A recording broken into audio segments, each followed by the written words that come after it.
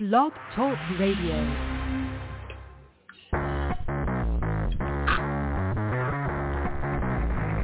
Hello and welcome to Action Radio. This is Greg Penglis coming to you from the historic district of downtown Milton on the banks of the beautiful Blackwater River. And now let's get into Action Radio. Yes, welcome to Action Radio, where it's wall-to-wall reporters from start to finish. I'm sorry, I'm just doing my trucker voice here, my truck pull voice. Anyway, so yeah, we're busy all the way through. So we've got Tara D, who should be calling any second now. We'll get her on the line. There she is. But I'll tell you, that was so prompt. So you got Tara D with the Animal Shelter Report. We've got Derek Park with the Financial Report. We've got Candy Petticord with the Black Mama Bear Gun Report. We've got John DeMonico with the Women's Firearm Report, Firearm Academy Report. And then we have a very special guest in the third hour, G. Van Fleet, who's been all over the news because of her book, which actually is our show title, which is Mao's America, A Survivor's Warning. So we've got critters first to start off our Friday in the traditional way, and then we get into extreme politics later on. So it's and economics and everything else. It's Action Radio. You get it all here. So let's talk about the critters. Can't you just see yourself all curled up on the couch with a really cute kitty cat just hanging around your neck? Or some adorable lapdog just looking up at you with those big eyes. Maybe you need a dog for hunting, for herding, for protecting the family, or just to take walking.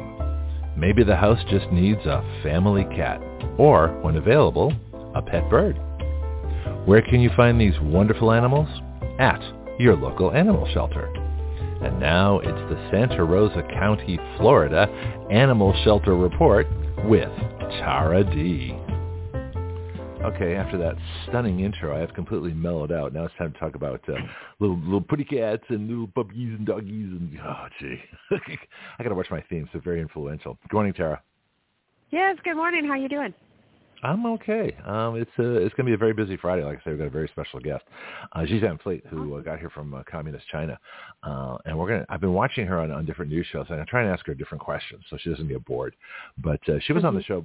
She was on the show before July 4th. We had her on. In fact, I just met her on Facebook, and we became Facebook friends. So I got her on for our annual reading of the Declaration of Independence. So if you want to participate in that next year, let me know. And so I'll be sending out I'll be sending out messages to everybody so they can then join in, and it's going to be interesting. I mean, it's always fun, especially with new readers. And we invite guests, and we have like 7 or 8 people. We just take a section, just kind of divide it up, so it works out nicely. Mm-hmm. Anyway, as a fellow immigrant, although her story getting here is a lot tougher than mine, but it's just very interesting that immigrants are probably the strongest proponents of freedom in this country, especially coming from communist countries. So that's going to be very interesting. Anyway, which leads to the question, now that I think about it, pets in communist countries, do you know anything about that? I don't know where that came from, but oppressive governments probably are not conducive to people having pets, I'm guessing. This is a totally I mean, off-the-wall I question. don't really know. That's a good question. I don't know. I know that in different areas where pets are. I don't really know. That's a good question. You issued one? Do you have to get like a certificate? Does the government award I think pets they have to be under a certain size, and they have to be able to fit into your little bag, and then, I don't know.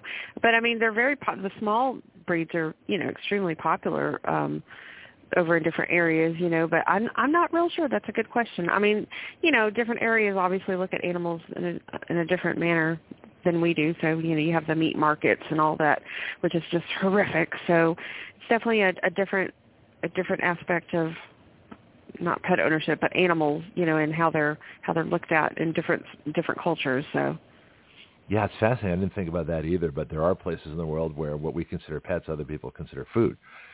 Yeah, it's like, and I think in France, horse meat is a delicacy, or it's like stamp fare. Nobody particularly objects to that. Whereas here, especially in Lexington, Kentucky, where the Derby is, people are like, you're going to do what to our horses? I don't think so. So it that's very interesting. Kind of frowned upon. Yeah, it really is. And, I mean, here we eat cows and pigs all the time. And, for other people, they're like, what? Because that's what we do here, and it's pretty commonplace. But, different areas are, look upon things. And, I mean, we're probably not as diverse on the different types of animals that we use for food. But, I mean, yeah, it's interesting. A lot of conversation to be had about that topic for sure. Yeah, the Asian countries, they eat everything. It's amazing. Yeah. You go to Chinatown in San Francisco, and I spent 30 years on the West Coast, and there's two Chinatowns. There's American Chinatown, where you get sweet and sour pork and chopsticks and fortune cookies. You get what the Chinese think Americans think the Chinese are, which is really kind of funny. Yeah, right. Then you get the real Chinese market, where you get the entire fish, head, fins, and everything else. And it could be still flopping around inside the package. So it's a completely different cultural experience. Oh, yeah. Yeah, and so the Chinese markets I found very strange. So when they talk about the wet markets in Wuhan, I know exactly what they're talking about, having been through Chinatown in San Francisco. And so it leads to a question that I just thought of that actually does relate back to what you do at the animal shelter. Do you find people from different countries and different cultures have different ways of treating animals, and do you have to educate people if they're from a culture where they like animals around but they're not particularly treated well? They're kind of like, second-class oppressed citizens like they might be, in a dictatorship or from one. Do you see cultural differences like that? I'm just curious. We don't necessarily see them here. Well, I haven't personally noticed that here, but I'm sure that is probably an issue in different areas where there's a higher concentration of people from different areas coming in. I don't really think in Santa Rosa County we necessarily see it that much because we don't have a large group of people. I don't think we have a large immigrant population here where we will. I mean, we have probably we have like the Hispanic culture coming in. I don't think they're that different from us as far as animal welfare. My grandma was Cuban, and so her pets, like for her, her pets were like spoiled rotten, and they got fed. She would cook for them. Like she got her babies got. Like when I had dogs and I was like, I'm not doing all that. And like, I love my pets, but that's just not for me. But she would cook, she would cook chicken, boiled chicken and debone it. And that's what they got fed. So they got fed better than a lot of people. So I think a lot of it is depending upon how you were brought up probably as well. And if your parents taught you that, the animal is part of the family and it's to be valued, then you do so. And if you were not taught that and you think they're just disposable, throw them in the yard, throw them some scraps or whatever, then, and hopefully you learn that there's more to it than that they're wonderful, companions and you need to treat them as such. But I think a lot of it is more just how you're brought up, not necessarily culture, but I'm sure there is a big difference in different areas. But I think here we really don't see it as much because we don't have a lot of immigrant population here. Well, like I say, the way things are going, we will, because everybody will. We've got millions of people. It's like 500,000 a month now that are coming into the country, which is absolutely insane. And so that's a different issue. I don't want to get into that so much. Bianchi has a comment here. He says when he was in Kasmasi, Ghana, there are locations where fruit bats occupy this huge tree. Yeah, I had the same thing in Australia. Oh, wow. We have the giant, they call them the flying foxes, because they're about the size of a fox, right, with wings. Yeah, they're scary looking. I've seen pictures. but they're fruit eaters. Did you watch Crocodile Dundee when he makes that silly noise and the fruit bats come out of the trees and terrorize the guys that are trying to terrorize them? That was good, but the bats really are real. I think they have like a 2 to 3 foot wingspan. I mean, they're huge. Wow. And so when they're flying around, it's like they darken the sky. Yeah, it's pretty incredible. Oh yeah. But in some places, that's food. The budgie, the parakeet. That everybody says, "Oh, the parakeets are so pretty. They're so wonderful." Well, budgerigar is Aborigine for good food. The food. Oh wow. Oh gosh, yeah. It's all different everywhere. I mean, it just depends on amazing. And they go with what's ample and like, okay, this is and that's if you grow up doing that, then that's I don't know. And we get the people make comments about, oh, these animals are probably certain foods. You're like, oh, is this really chicken or is this something else? Yada yada. But I don't know. Like for me, I'm just like kind of just. I'm very limited on, I know for me, I'm not a vegetarian or anything or vegan, but I don't stray out of the norm too much. Chicken and beef and fish is probably about as crazy as I get. So. Yeah, and like I said, but if you ever had someone come up and say, "Hey, I'm opening up a new restaurant in town, and I'd like to have a steady supply of animals, please," it's like, I don't think so. Yeah, I'd be like, I'm sorry, I don't. Yeah, I think that won't work. So, but I think when people, kind of settle into a new environment, hopefully, I would like to think that they kind of acclimate to the area, and if this is new. I mean, obviously, they're going to bring their own their own style and their own way of doing things, but hopefully, but also still respecting where they're at, which I think most people do, like, you move to a new place, and if you realize, oh, I used to run naked through the yard when I lived in the woods, but now I live in a residential neighborhood, probably I can't do that anymore out of respect for my neighbors. And hopefully everybody has that. Yeah, if you live deep in the woods, you're okay. But yeah, there's not many woods left, I think, anymore. Anyway, so it seems like there's subdivisions going up everywhere.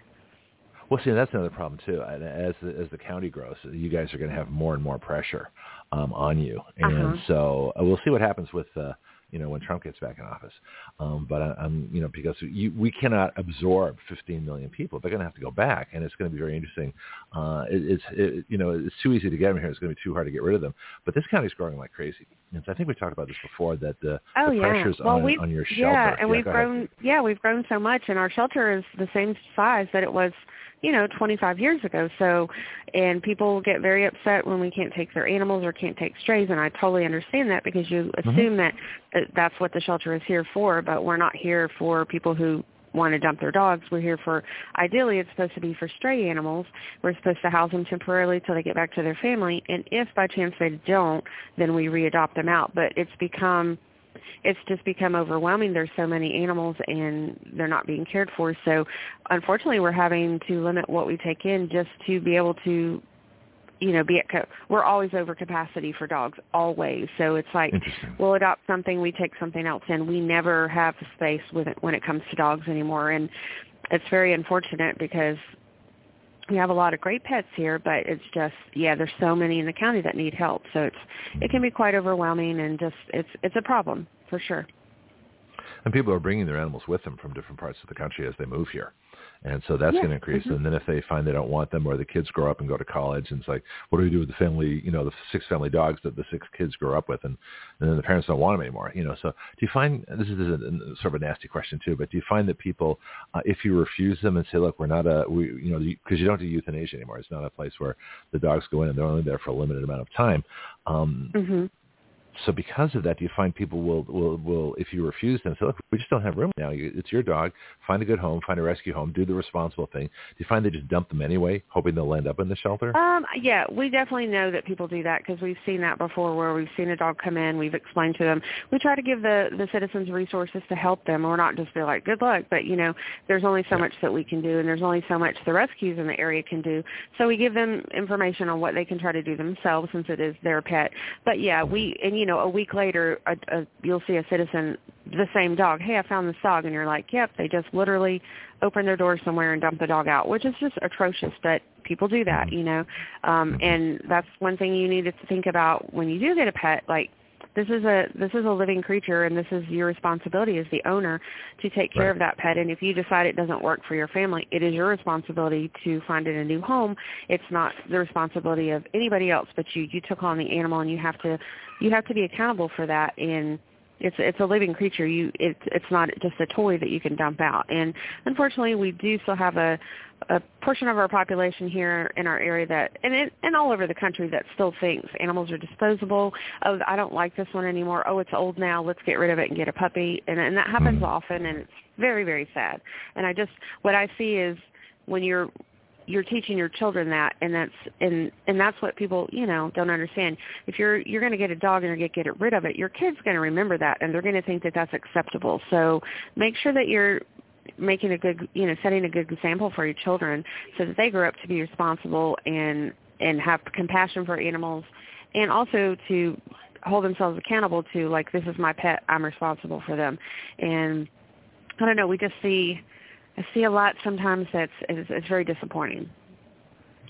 Yeah, and don't be afraid to share that, because as much as this is a wonderful, warm and fuzzy critter report, I think we really need to know that there's a reason the shelter exists, that there's a reason that animals are stray, when we ideally would want them in decent homes. But obviously that's not the case, or you wouldn't have a job. Right. And I know you'd love to work your way out. Put me out of a job, please. That's what I always say, because we would have people say, people were opposed to spay and neuter for a long time, and I think the community as a whole has been educated on that now, but they would, say, oh, well, if you spay and neuter everything, then you're not going to have a job. I'm like, okay, make it y'all's goal to put me out of the job. That'd be great. I would totally be happy. to not have a dog, but I'm not concerned because that's not going to happen, unfortunately. And then you have the, whatever the breed, the popular breed is. Like right now, super concerning, one of the breeds that's very, very popular. I went to Barktoberfest. We had set up there last week. Saw tons of animals. It's like doggy heaven. It's beautiful. Dogs everywhere. It was like it's fantastic if you're a pet lover to go and just see all the dogs dressed up with their families. It's fantastic. However, what I did see was a lot of Corsos. So I think they're actually called Brazilian Mastiff, a.k.a. Cane Corso or Connie Corso. People kind of have the different how they pronounce it. But these guys are monstrous. They're huge dogs, and they're of the Mastiff lineage, and they are humongous. They're, 120, 140, 160, whatever, and they're more muscular than the English Mastiff, so they're like more like a bull mastiff, like beefy, and muscular. And these dogs are, very popular right now, and people are getting these guys left and right. I saw so many of them there at the event, young dogs, and I'm like, I just hope that these people, and not to say they're bad dogs because they're awesome dogs if they have responsible pet owners, but if you have a Chihuahua that you're not responsible, and they bite people, it's not going to be fun, but it's not going to potentially kill someone. But if you have a Corso that is unruly and that you've not trained and he attacks someone, that could be a life-threatening injury. And so, I just hope that people are doing their due diligence when they're getting, especially these larger popular breeds that have the potential to hurt someone. It's not because they're bad dogs by any means. It's just you have to properly train them. If you properly train them, and you have to socialize them. Getting them neutered is so important, and a lot of people don't want to do that. They're cropping their ears because that's part of the look for the breed. I hate that. And, I'm not for that if it's an aesthetic thing. Like, But, we try not to judge people. My thing is just please be responsible if you're going to get one. Because we're seeing a lot of families getting these big dogs, and it's like, please make sure that you're doing the right thing. Socialize, socialize, socialize. They have that natural instinct to protect you already. You don't have to instill that in them. So you don't have to teach them to be bad, Teach them to be socialized, and you teach them that you're the boss. Those two things are the most important. And then they're going to defer to you. And then if you're in danger, they're going to read you. But then you don't have to worry about them, trying to attack someone for no reason because you're not a strong leader. So I just really, as I'm seeing those dogs being, those and golden doodles, or not golden doodles, but doodles in general, are the two breeds that are very popular right now that are really just being, in my opinion, overbred. They're just everywhere. And these are both dogs that shouldn't be for the common person just randomly going to get a puppy. Like these are dogs that you need to research and see what you're getting into. So it's vanity. These are vanity dogs. It's not that big a step to go from vanity dogs to vanity children. Designing the DNA of your kid, or if it's exactly right, dispose of them and just, give them up somewhere and start again. And it's like, well, again, that wasn't exactly what I wanted. I mean, it becomes a disposable she had blue society. eyes, not brown eyes. Like, I'm not going for that. Yeah, that's crazy. Yeah, I'm going to get Bianchi on, but I want to hear about your grandmother sometime. Was she born in Cuba? Did she come here? Yeah, so actually my grandma was born in Cuba. My grandfather was from Canary Islands. So they actually met, and they came over. I want to believe, I should know these dates, but I do not. My dad was 49, so sometime in the 50s, I think, when things started getting a little squirrely over in Cuba, and they came over and, did it the way that they were supposed to do it legally, came over, did everything. My dad actually was born in Cuba as well, so when they came over, I think my dad was about 8 or so. Wow. Yeah, so really cool information, which I wasn't, I didn't know to pay attention to those things until I was older to ask questions and, because it's really interesting when you have your own history that, so I encourage everybody to check your own history because you probably have some really great stories there that you didn't know about. Yeah, it's fascinating because you think we all lead these quiet lives, and all of a sudden you find out, that I had one of my relatives, a great grandfather or granduncle, something like that. His ship was hijacked, and this is in I think it was New York Harbor, something like that. And he was out painting. He was out painting, and he like semaphored in reverse, hijacked, to the Coast Guard. Oh my goodness. It's one of those legendary stories, yeah. So it's kind of amazing. Bianchi, you want to get in our animal chat? What's your question for Tara? Well, there's nothing like when a kid pulls a box from under the Christmas tree, and open the top, and out pops a puppy. So with the holidays coming along, do you see where people are starting to adopt and come in and get that special gift? That's a great question. So we haven't seen the influx yet. Usually it starts towards the beginning of December or like a week before Christmas. And there are some rescues and shelters that do specific Christmas adoptions. We used to frown upon it, but it's kind of like they're going to get a pet somewhere, so might as well be one of ours, right? So we don't necessarily encourage it, but we don't, we're like, well, we're still going to be okay with it. So as long as the person has the right intent to get the pet, but we won't hold them until Christmas or anything because we want to get them out as quickly as possible. When they find an owner, we're going to let them go. But I think mid-December is when we start seeing a real influx of people looking, if they're thinking about getting a pet, they're starting to scope around and look around. And puppies are very popular, especially around the holidays, which is perfectly fine if you've already talked about it as a family and you're ready for that commitment. Just spontaneous puppy buying is not a good idea. So I just encourage everybody, like if you're thinking about, getting a puppy for Christmas, that's perfectly fine. That's a great thing to bring a pet into the family. But just make sure you've discussed it with everybody and you know that it is a commitment. Puppies poop a lot, so you just have to be prepared for that messy stage. And it's not going to last forever, but it's kind of like having a baby. You're going to go through a lot of diapers when they're a baby, and then they're going to grow to the next stage. Same for puppies. So there'll be that messy stage, but it's a lot of fun. And if you have other pets that you're concerned about them acclimating to, or you just want to start out with a puppy because your kids are young, and a lot of people do that, which is perfectly, understandable. Just make sure you're ready for the commitment because puppies are a lot of work at first. So. I think one of the worst things people could do is buy pets for other people. They think it's really cute, like a cousin or a friend. I got you a Yeah. And especially Terrible. Parents all of a sudden, and the kid wants the puppy, whatever it is, and then the parents are like, no, we can't have a puppy. Now you've really screwed up the family because now the kids hate the parents, they like the friend or the relative. Yeah, or if grandma brings a puppy to for Christmas or something. Yeah, that's don't not buy a good pets for idea. other people. Yeah, it's not a PlayStation. You can't just take it back. It's like make sure it's discussed with the whole family, and we do see that occasionally. Whereas one family member will want a dog or cat and the other family member does not. So it's not fair for the animal to be adopted and then brought back because you didn't communicate with your spouse. So make sure it's a group decision, or at least whoever's in, if mom rules the house and she's like, well, I want a dog. Well, and dad's like, well, I don't care. It's your dog. Yeah, well, as long as, exactly. And another, as far as children too, if you have a 7-year-old and you're like, the 7-year-old's not taking care of the pet, you shouldn't adopt a dog if you're expecting the 7-year-old to be completely responsible for the pet. It's a great way of teaching those things, but ultimately you're the adult, and you're going to be the one doing most of the work. You can teach your child to help you, of course, but when they're a young child like that, they shouldn't be completely responsible for the pet. They're still learning how to be responsible for their own self. So it's a great learning experience, and it's a great teaching moment for them, but be realistic in your expectations. Like a young child is probably not going to do exactly what they're supposed to do for the pet every day. So make sure that you're willing to do it as the adult if they're not doing what they should. Yeah, makes sense. Let's get to critters available and events because we only have about 6 minutes left. Okay. Yeah, so this weekend we're super, super excited. I want to talk about our event briefly. So we're going to have a Pirates Party pet adoption event here at the shelter, and that's 4451 Pine Forest Road, Milton, Florida. So we're going to have some vendors out here. We're going to have the crew of Wicked Pirates. They're a Mardi Gras crew.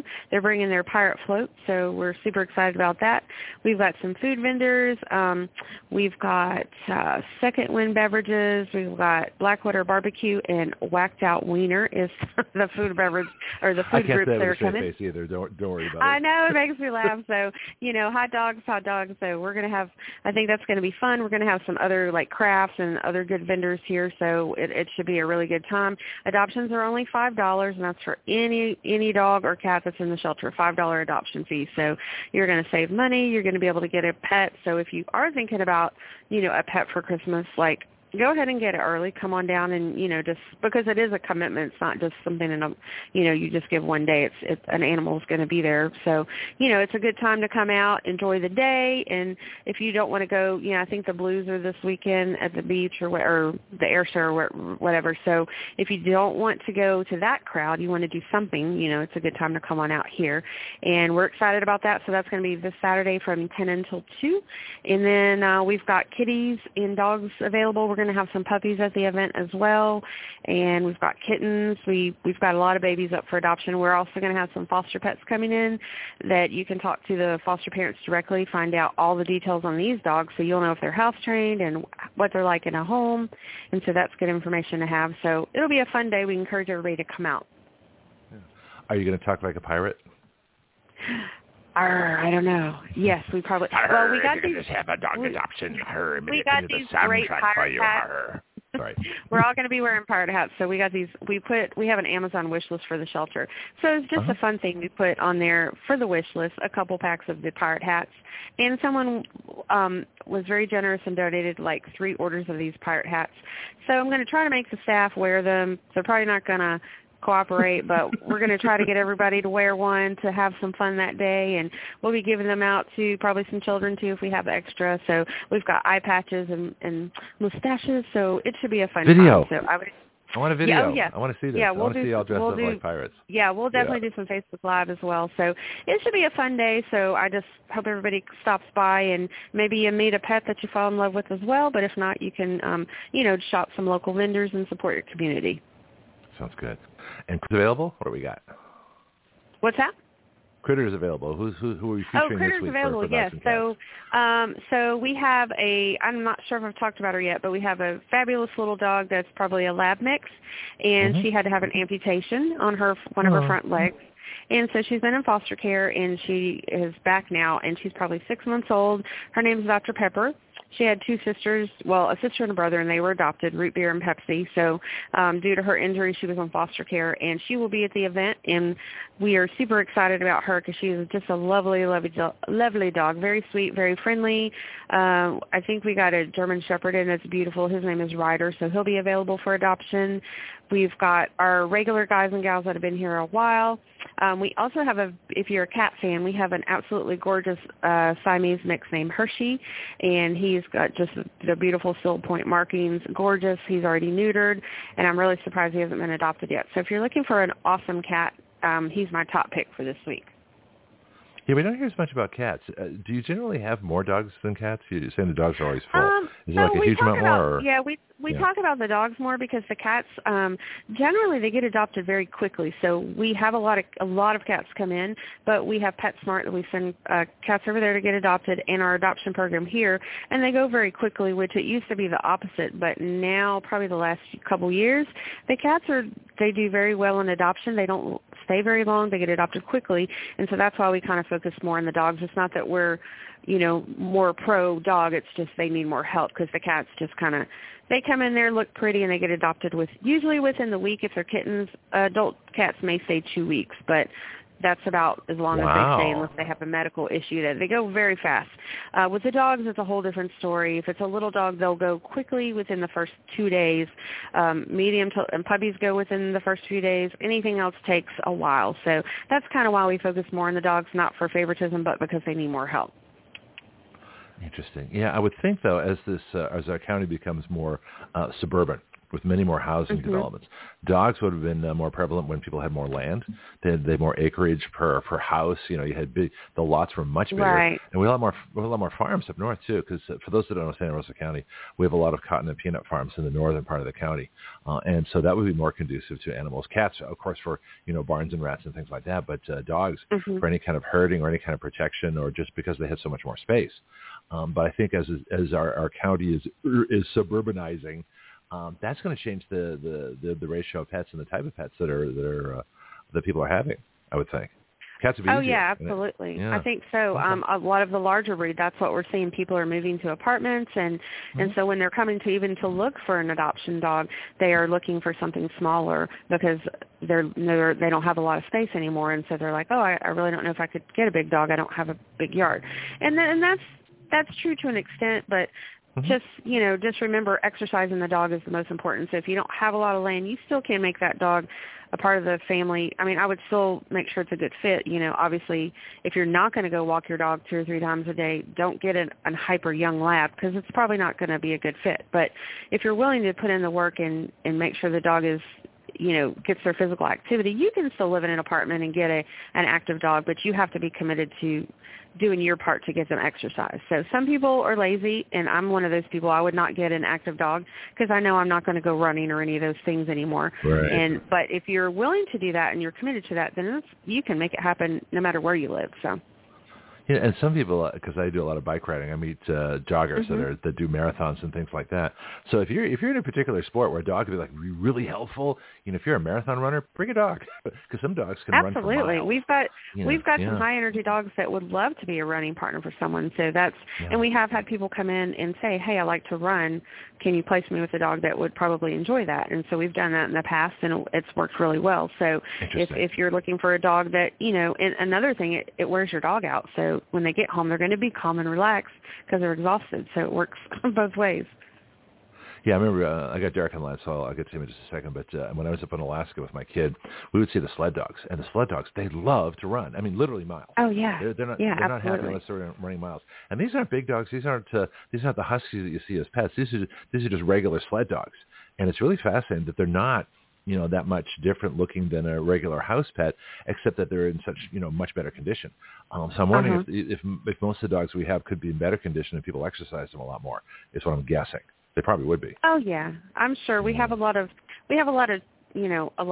obese animals in America, and that's with the culture because what we the food that we eat and things like that. The animals are getting overfed as well, and just like it's unhealthy for us to carry extra weight, it's unhealthy for the dog, particularly when they get old and they're going to have joint issues.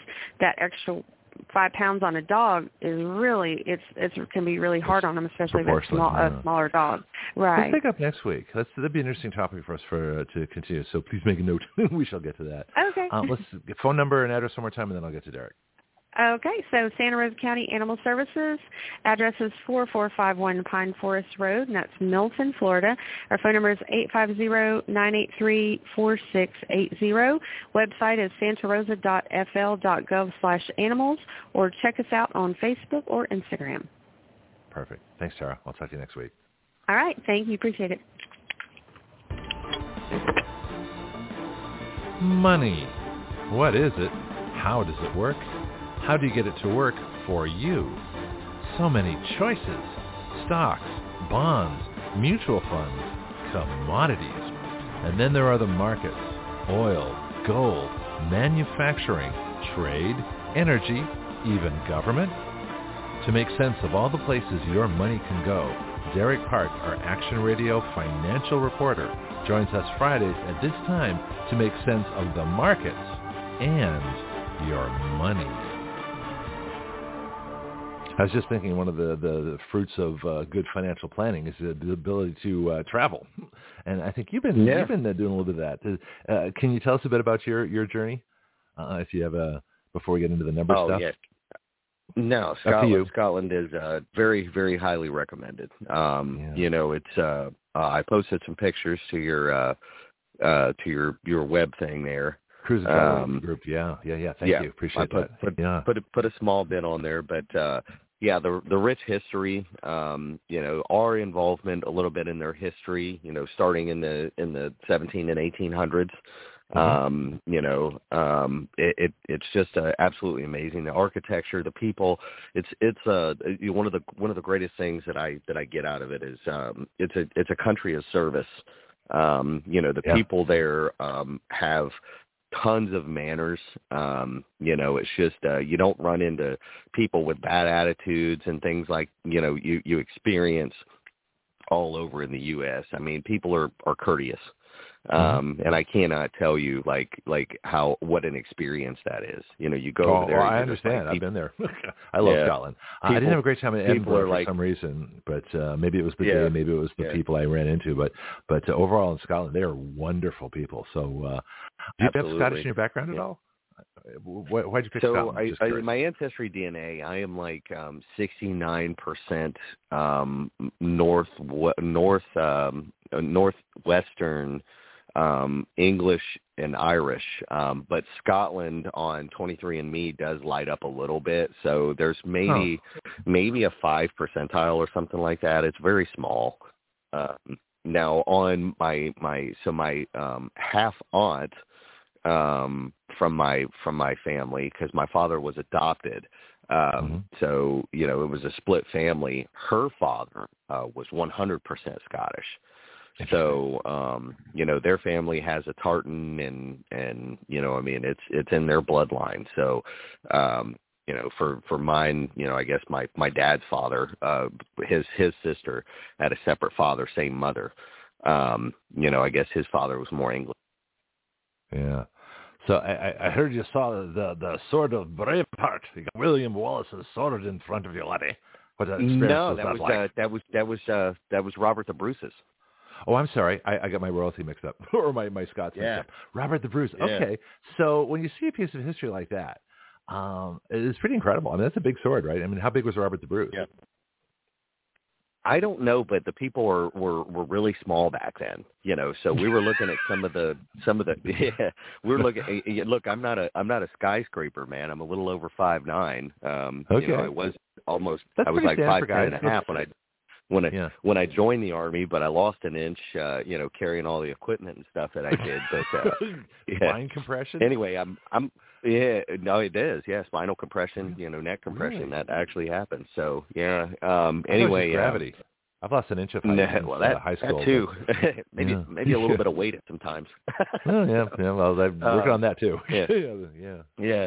So no, standing next to some of their old clothes and you know, the armor and stuff, I'm like, man, this dude must have been about like 5'5", 5'6", maybe. You know, like bravely he stood tall in the saddle, 5 foot tall of him. Yeah. You know? Yeah, you know, so I asked, you know, some of the tour guides that we had, and the lady was like, yeah, the people were small, and I noticed my wife, you know, while we were there, you know, I'm walking around, I'm like, did you notice like the inordinate amount of smaller people here? And she's like, no, I didn't really notice, you know. And I'm like, you know, it was like when I was in South Korea, where I'm like looking over the tops of everybody's heads, you know, and it's just like Americans are tall. You know, it's a different diet. You know, they're all eating haggis over there, and you know, and other stuff. Well, so, you know, it's funny you mentioned the food. You know, their food standards over in Europe are much better than ours, right? Meaning, they don't allow some of the preservatives and things like that. So when you eat the food, it almost seems like it lacks flavor, right? You know, but the dining experience over there, when we ate at the higher end restaurants, you know, the where they really put the effort into the food, was phenomenal. You know, haggis is not all that bad. I didn't mind it. You know, they have this other stuff called black pudding that I wasn't a fan of, but I could tolerate it. You know, but you know, it's not something I'd order. I could eat it, but I wouldn't order it. You know, so you know, haggis I had almost with every meal when it was out there. I didn't mind it at all. It's almost like a stuffing kind of thing. You know, it's just like stomach lining. Best way I could describe it. So people should know what it is. It's you know, it's an interesting interesting dish. Well, let's talk economics, because we only have limited time here. But the economics of Scotland, you've got an independent people. You've got people that are centuries old. They've got tons of tradition and culture. Did you see the effect of the European Union there? Are they working on their own economy? Do they feel part of the UK, which is the least united place I know of on earth, between Scotland, Ireland, Wales, and England? And they've been fighting for centuries. They're very different people, different languages. I mean, Gaelic, you know, versus Old English are completely different languages. So it's not Gaelic in Scotland. It's Gaelic. What is it? Okay. Gaelic. So Gaelic. Okay, while they are the same, Right. there are differences, right? So it actually originates from Ireland, which is Gaelic, but up there it is pronounced Gaelic. So the language itself is the same. There are different dialects of it, so that's where your pronunciation comes in. Now, they can understand each other, and then they figure out where each other's from when they start talking to each other. So we actually got somebody to speak Gaelic to us. And we got a lady that sang a song in Gaelic.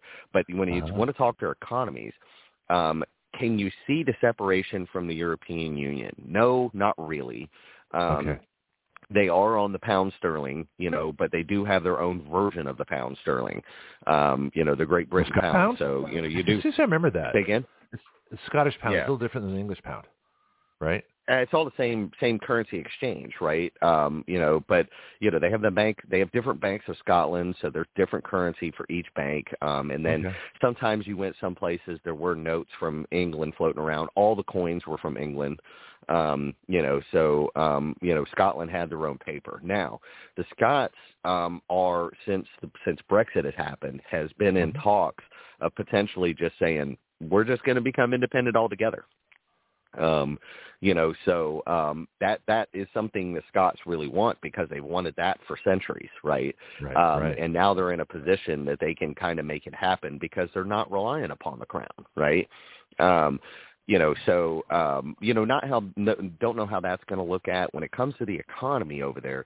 The cost of living, I would say, is comparable to a larger city, not like one of the high-end cities, not like living in like New York or LA or something like that, but definitely like living in a city where your cost of living is a little increased. But if you get on the outskirts of the city, the cost of living becomes more effective. So it's very similar to ours, I would say. The good thing is all of the money, when you're, the tax rates over there are astronomical, right? Once you make more than like $40,000 or 40,000 pounds, 42,000, you're paying 42% taxes. When you break 100, I think it's about 125,000, you pay 47%. That's the top bracket, right? You're paying almost 50% taxes. Yeah. Which is crazy. Okay. Now, once you buy like a house or a car or something like that, there's essentially no more taxes involved, right? You're taxed so much that like your tags are like next to free. You have to pay a fee for the cost of the metal and then producing it and whatever, but it's all very small, right? The cost of cars is all very similar. Housing, in the center of the city is just ridiculous because it's all historic. So it's like, you better be a millionaire. You're not going to live there. I would say millionaire, but fuel. At least, they measure the fuel in liters. So your fuel is like 4 times as much, right? For the health insurance? Oh, absolutely. Yeah. So there's like 3.5 liters in a gallon, right? So you're looking at what was it? It was one I'll call it 155 pounds, which would be close to $2, right at about $2 per liter. So you're paying, about $7. About $7 a gallon. I think about $7 or $8. Yeah, that's pretty sad. Yeah. But most of that now, is tax keep in for health mind, insurance. They don't. That's right. They don't have far to drive. Yeah. So health insurance obviously is all government subsidized over there, right? The way that it works is. And we did talk to the tour guides about that stuff because I'm very interested. If you have standard ailments, right, or you're sick or you've got, any issues, or you have cancer and they catch it quick, you're in within a couple weeks, man. They get you in, they get you in the top treatment. So she said when it's stuff like money. that, she said when you have early treatment saves money. Early treatment saves money. Absolutely, yeah. Right. When you have things that are more complex and your chances of dying increase, they get a little bit more like, we'll get around to it when we get around to it. Almost expect you to die. Great. So yeah. He says so it works a little bit like. Yeah, well, it works a little bit like Canada in that aspect. So yeah, they tend to go to other countries. I talked to one guy and he said that, his grandfather had needed triple bypass, because he had bunches of heart issues and he was in his 70s. So they were like, you're good. We'll put you as at the Obama back of the said, line. have a pain pill. Now this is really interesting. Right. I'm going to talk about other things, but this I think is more interesting for this week. We can save maybe Sam Bankman-Fried for another week because that's not as important as this. Yeah, sure. The cultural differences are fascinating to me, and the economics. Yeah, go ahead. Yeah. No. Anyway, his granddad ended up going to Spain to get his stuff done. Cost him like $25,000. Flew over there, got a room, got it done, and came back because he was so far at the back of the list that his chances of survival were very small. They did what they could to kind of Band-Aid it. Yeah. Yeah, and this is the part I think that should scare a lot of people, because you're paying all this money in tax, you're paying for all this, but they discriminate. They do triage.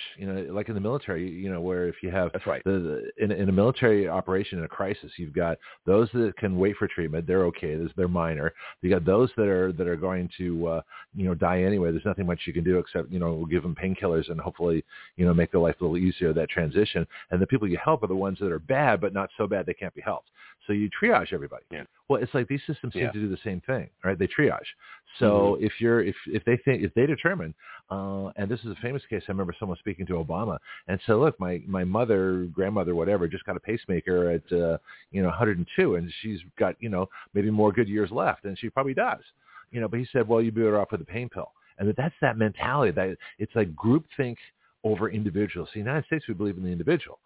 Every individual life is meaningful unless you believe in abortion and things like that. But as long as you believe life is that every individual matters and you do what you can for every individual, that's a completely different mindset than the groupthink they have over in Europe, because they've been groupthinks for the stratified society. You do what your father did for generations. If your family doesn't go to college, you don't go to college. It's a very much more of a stratified society. I want to get into that too. But the whole point is, just back to my own case of heart surgery. What would they have said to me? Yeah. I had what they call a mitral valve prolapse. In other words, my heart valve was not closing properly. Half my blood was going backwards. So you're young. You were young. They would I was have 56. They would have fixed you. They would have fixed you because you're young. Okay. Right. You had a lot of life left. When you're on the backside of your life is the things where I heard the problem. Yeah, and since you mentioned education, everything up to your graduate degree is covered by the country. So not at your private most prestigious schools. They have St. Andrews, which has been Oxford. there since like the 13th. Yeah, well, Eton. Oxford's in England. Some of those other places. But that's England. Yeah, but. Yeah, St. Andrews is been there since like the 1300s. You know what I mean? And it's like, excuse me, super swanky. Right. And then they have one downtown Edinburgh that like all the royalty sends their people to. If they're a part of like the royalty bloodline, stuff like that. We don't people need with, like, no education. Something like Harvard, like $60,000 a year, to send your kid. So they have those there, and these are schools that have, been around for, almost 1,000 years. One of them goes back to like 1100. It's that's Magna Carta. That's knights in shining armor. That's old. That's old school. It's old school. Yeah. I mean, they probably had sword classes for gym. Scotland is also responsible for like a ton of modern medicine. And I didn't know that. They actually have a museum of surgery there because some of the major surgeons, like back in like the 1100s, were like the inventors of. They used chloroform to sedate people. You know what I mean? Because they didn't have opioids. It was one of the Scottish scientists. Huh. Or a Scottish, medical professor or something like that. I'd have to go look it up at who it was. I was so flooded with information. But they when we did our Edinburgh City tour, the lady, we went by the museum there, and she went through about 6 or 7 huge breakthroughs that you were like, oh my God, that came from Scotland. It's just like, oh, interesting. Wow. Anyway. And the tour guides are different, too, because as an American tour guide in San Francisco, I wasn't really trained. I did my own research. I developed my own tour. But in Europe, they're certified. I mean, these people are extremely knowledgeable. Tour guide is a highly paid, highly valued profession because you're the ambassador for your country. Not here. Yeah, there was something like a quarter of the signers on our Declaration of Independence were 100% Scots. Really? 100%. Yeah. So, and she gave some of the names, and I'd have to go look it up myself because I was flooded with information. And the reason being, they were a part of us fighting for our independence because they were fighting for their own independence as well, right? So a lot of the people kind of got on the boats, came over to America, and said, we don't want to be a part of England either. They ended up, saying, hey, we want to join the New World, and we want to see what this is all about. So the lady went through some of the names. Additionally, Scotland was involved in our Civil War. There was people because Europe abolished slavery. Officially, she said it was completely done. She said there was some small issues with it after that, here and there, but she said it was officially done in about 1830 or 1840, right? our Civil War was just kind of boiling up, at that point in time, right? Yeah, it was 1860, 64. But but technology played a part in that too. Like Eli Whitney, who created the cotton gin, made slavery profitable and necessary. I mean, slavery was dying of its own weight economically. Culturally, no, but economically, there was no justification for it after a while. Because you could do things with, hired folks and things like that. But the cotton gin, all of a sudden, did that technology affect England? Because we sold them a whole ton of cotton once the cotton gin was invented. She didn't say anything specifically about that. Okay, I mean, just be curious. Anyway, because of Scotland's involvement in the Civil War, she said they actually fought on both sides. Abe Lincoln sent over an obelisk which sits downtown Edinburgh. I got a picture of it. And it was put there in 1860 in honor of Scotland's contribution to the ending of slavery in the U.S. That's fascinating. I had no idea. And I was there just partying. I was a kid. When I was there in my 20s, I ended up singing in a pub, in Canusie, this little town south of Inverness. But the Scots are fabulous. Interesting. Yeah. Okay, let's get our report, and then we can come back. I think it's, but I'm curious, just like I say, if that independent spirit leads to a stronger economy, I guess would be my next question. But let's get the report before we forget, and just because I love talking travel. I mean, I could do. We used to have a whole section. We had a whole travel reporter, and that's all we talked about was travel. So that was fun too. Okay. Yeah. Well, I mean, I'd be happy, anytime I take any of these trips or whatever. We got a cruise with some friends coming up. I'll do my best to try to. I can't necessarily be your travel guide, but but just talk about it on experience. See, you're so naturally curious. This is why I love having you on the show, because you're so naturally curious about everything. That is just fascinating. I mean, you don't go to Scotland and do the tour thing and go, oh, that was nice, and where's dinner and what's the hotel like and all that kind of stuff. You actually talk to people. And find out what's going on. I'm genuinely curious. I mean, I always get their currency. Like every place I've ever traveled, their currency is very important to me because it's a part of their history. Their history is normally stamped on it. So I try to get a few denominations of it. I do collect it. I generally curious about how their economy works. I do look up real estate when I'm over there, cars, cost of cars, so, their culture is extremely important to me. Also, the rich history of their alcohol. I brought home a ton of scotch. So is this your first time? I experienced quite a bit. From went to some of these. I'm sorry, what's that? Was this your first time? No, I went to some of their old pubs and things. Okay. No. Yeah. No, I was just saying, is this your first time with? Okay. No, single malt scotch, which is, you got to have it in Scotland. Just like the best wines in California are actually in the wineries. The minute you take it out of the winery and it goes in a truck, it loses. It just keeps losing quality. But single malt scotch from a distillery, I mean, the stuff, the 100-year-old stuff in a barrel. Did you try some of those really amazing blend? About the oldest one I tried was 45 years old. That's not bad. But really, I'll tell you, like between an 18 and a 45, there's not much flavor difference, in my opinion. And I am a Scotch drinker through and through.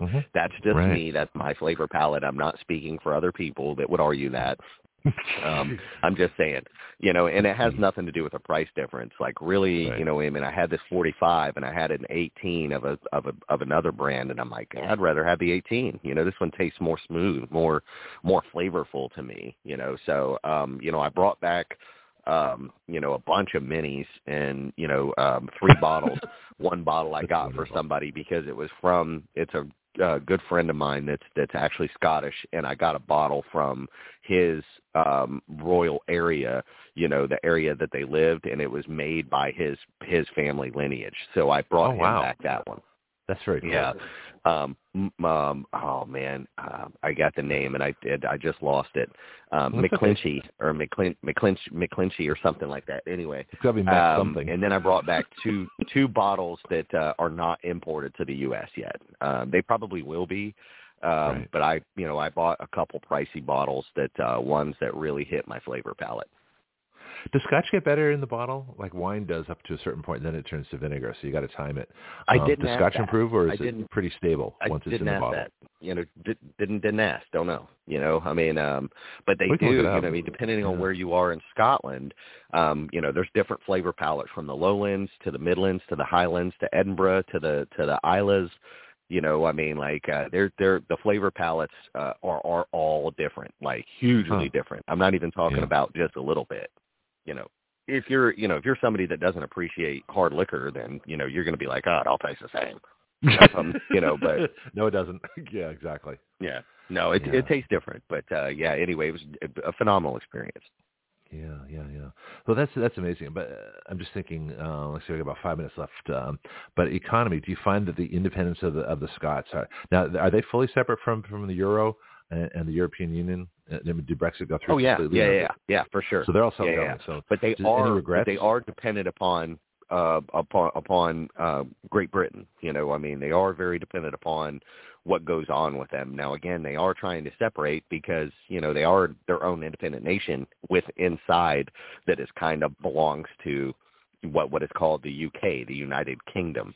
But it isn't. She described, our tour guide described, what is the United Kingdom and which few countries it excludes, you know what I mean? But, and she gave like a little rhyme because there's like an easy way to do it. But, it's hard for me to get.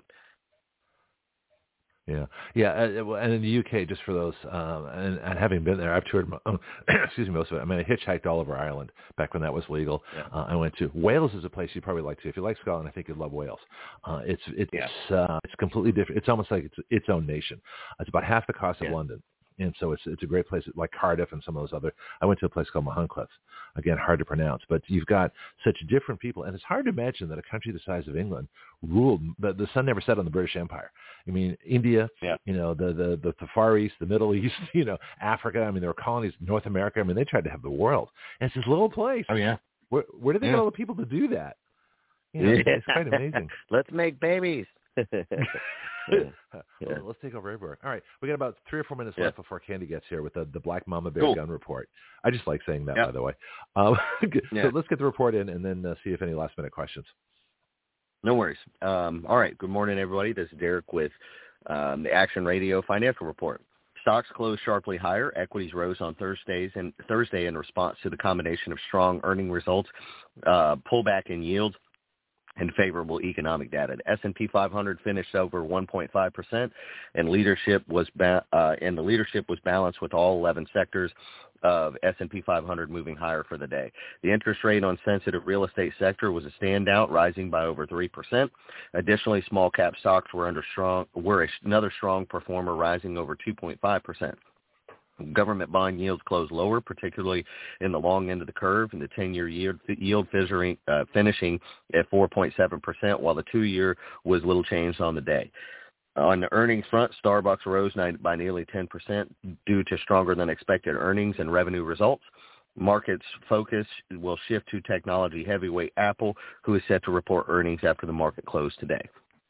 Together, earnings have thus far exceeded expectations, with the third quarter S&P earnings now expected to post the first quarter of year-over-year growth since the third quarter of 2022. Today, the U.S. equities closed higher, with the Dow Jones up 565 points, or 1.7%, to 33,839. NASDAQ closed up 233 points, or 1.78%, to 13,294, and the S&P 500 closed up 80 points, or 1.89%, to 4318. Again, in the bond market, 10-year Treasury is at 4.67%. In the commodity markets, price of crude oil was up $1.98 or 2.46% to $82.42, and the spot price of gold was up $4.50 or 0.23 to $1,992 or $1,992. This is Derek with Action Radio.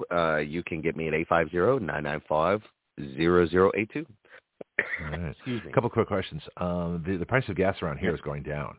And the price on the world market, despite cutbacks, despite wars, despite all these things going on, the price of gas around here is under $3 a gallon. Yet it's like $7 in California. So it's really not dependent on the world oil price. There's local economies and local regulations and supply and demand involved with this. Do you know why? I'm not complaining. I'm just curious as to why in a recession our gasoline prices are going down. So our gas prices are going down because our gas prices are very dependent upon a mix of what is called Brent crude and crude oil, right? Brent crude is essentially from the U.S. Crude oil is, from everywhere else. That's the easy way to describe it. Okay. When you have California, they have their own special gas. So they're Right. kind of an outlier in that, right? So it's kind of hard to pin them down. But, everywhere else, when we were up around $87 a barrel, you were seeing gas at, $3.50? You know what I mean? $3.50 around here. Now that it's gone down, $5 a barrel, now we're trailing close to $3 again. Right. It's very dependent upon what the Brent crude and crude is. So Brent crude typically is a little bit more expensive than crude because it's a little harder for us to get than it is for, the Middle East over there. The Middle East goes and kicks in and oil pops up out of it. Right. Right. For us, we got to dig a little deep. Right. Well, we got it though. Trump says we got it. We do. So it's just using a little analogy there. Right. Right. For us, we are very impactful. Now, over in Europe, for example, talking there, they don't have a lot of resources. So every bit of theirs is either piped in or imported, right? There's no resources. So the cost the North Sea, there, don't they? Don't they have the North Sea? They have the North Sea.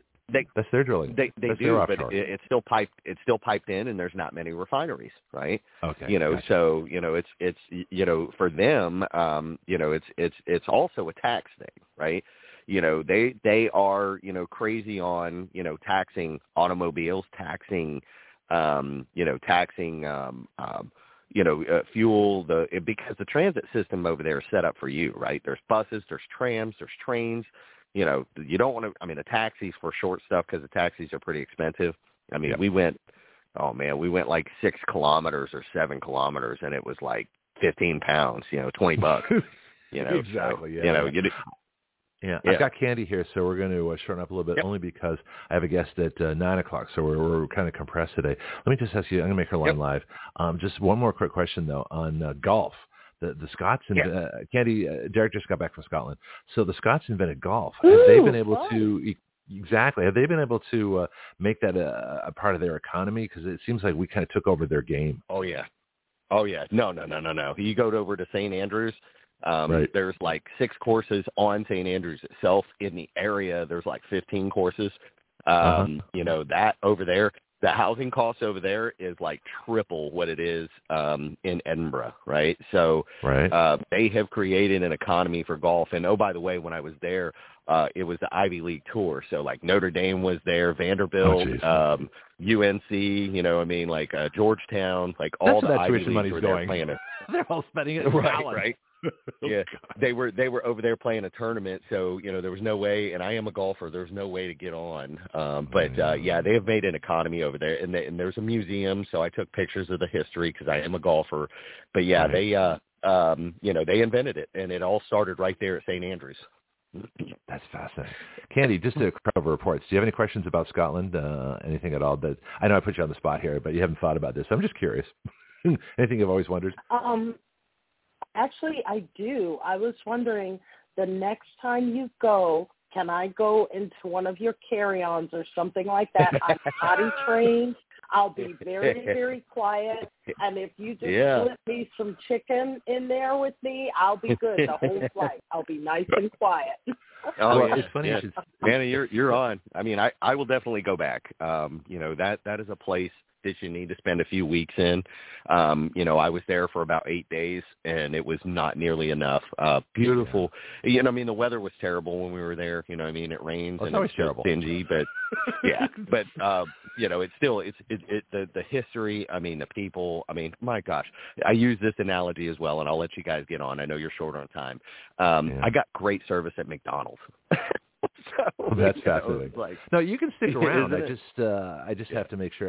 But you usually have to go pretty quickly. I was going to say too. I'm loving what you're saying. So I'm cool with hearing you out, because every time I see Scotland, all I see is rich and lush and green, and I just imagine myself being in the middle of beauty like that. And just hearing you talk is reaffirming that. And I'm like, oh, my gosh, I've got to get to Scotland. Yeah, well, it is. You got to get to the Scottish countryside. The city is the city. You know what I mean? And it's not like a bunch of big skyscrapers like New York. I mean, they go up about 10, 15 floors, maybe some of them higher, a little bit higher. But, you know, the architecture, you know, most of Edinburgh goes, I mean, they got places that go back to like, you know, the 1200s, right? But, you know, most of the city was kind of erected in the 1700s, you know, but the building that we were staying in, the hotel, has been there since like 1812. And they've just continued to like renovate it and bring it back up. Also, the hotel we were staying at was where Harry Potter was written. J.K. Rowling, they have a suite in there called the J.K. Rowling suite, and they painted the door purple and put a little owl on the knocker. You know, so yeah, it's called the Balmoral. If you want to look it up, it's in Edinburgh. You know, it's a pretty swanky hotel. You know, but there was two actors that were there at the time, and they couldn't advertise who it was. I actually ran into one, but I couldn't place who he was, and I asked him who he was, and he goes, I appreciate it. He says, you're right, but I'd rather not tell you. And I was like, okay, I got it.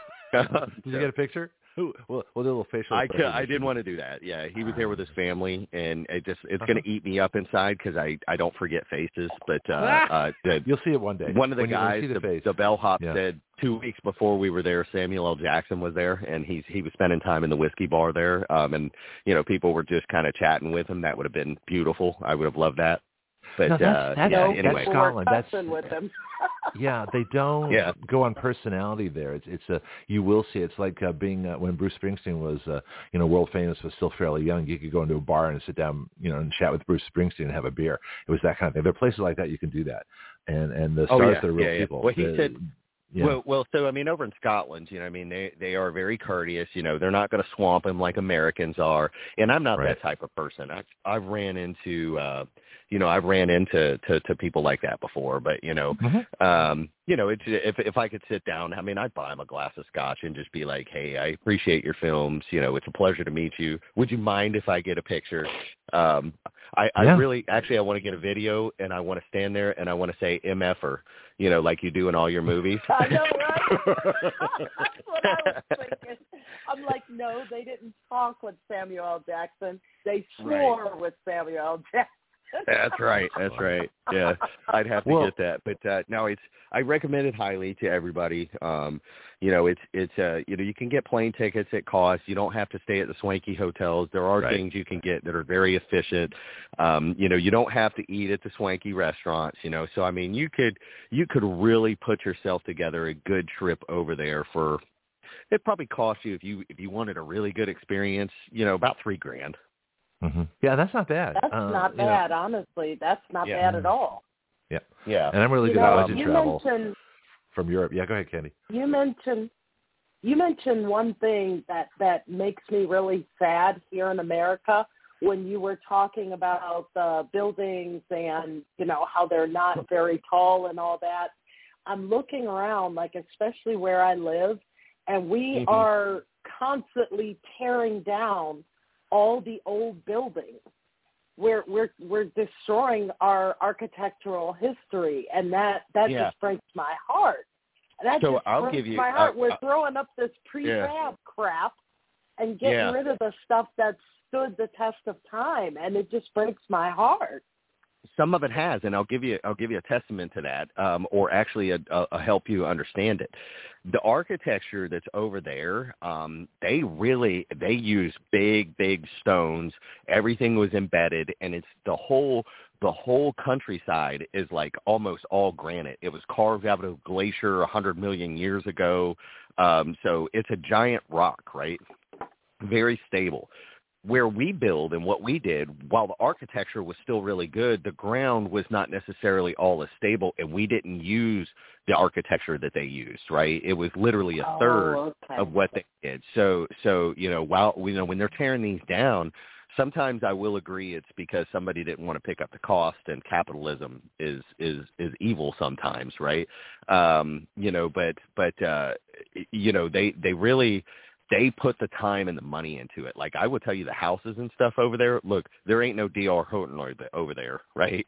Everything is built. Everything is built with care, touch, you know, and built to last. I mean, and now I'm sure if you get out in the countryside, you know, You're going to see some trailers and things like that. You know, I mean, we saw a little bit of some lower cost of living areas, you know, but it's, let me tell you, it's trailer trash out there, laddie. I'd be curious to get out there. With very few Billy and far Bob between. Havish and his Scottish rifle. Sorry. Well, they actually call them caravans. So okay. It's not called a trailer. Yeah. Oh. So caravan trash? Anyway, yeah, exactly. Yeah. Well, they actually refer to them as gypsies. Gypsies, yeah. Well, it's always been my intention to have Action Radio travel as a group.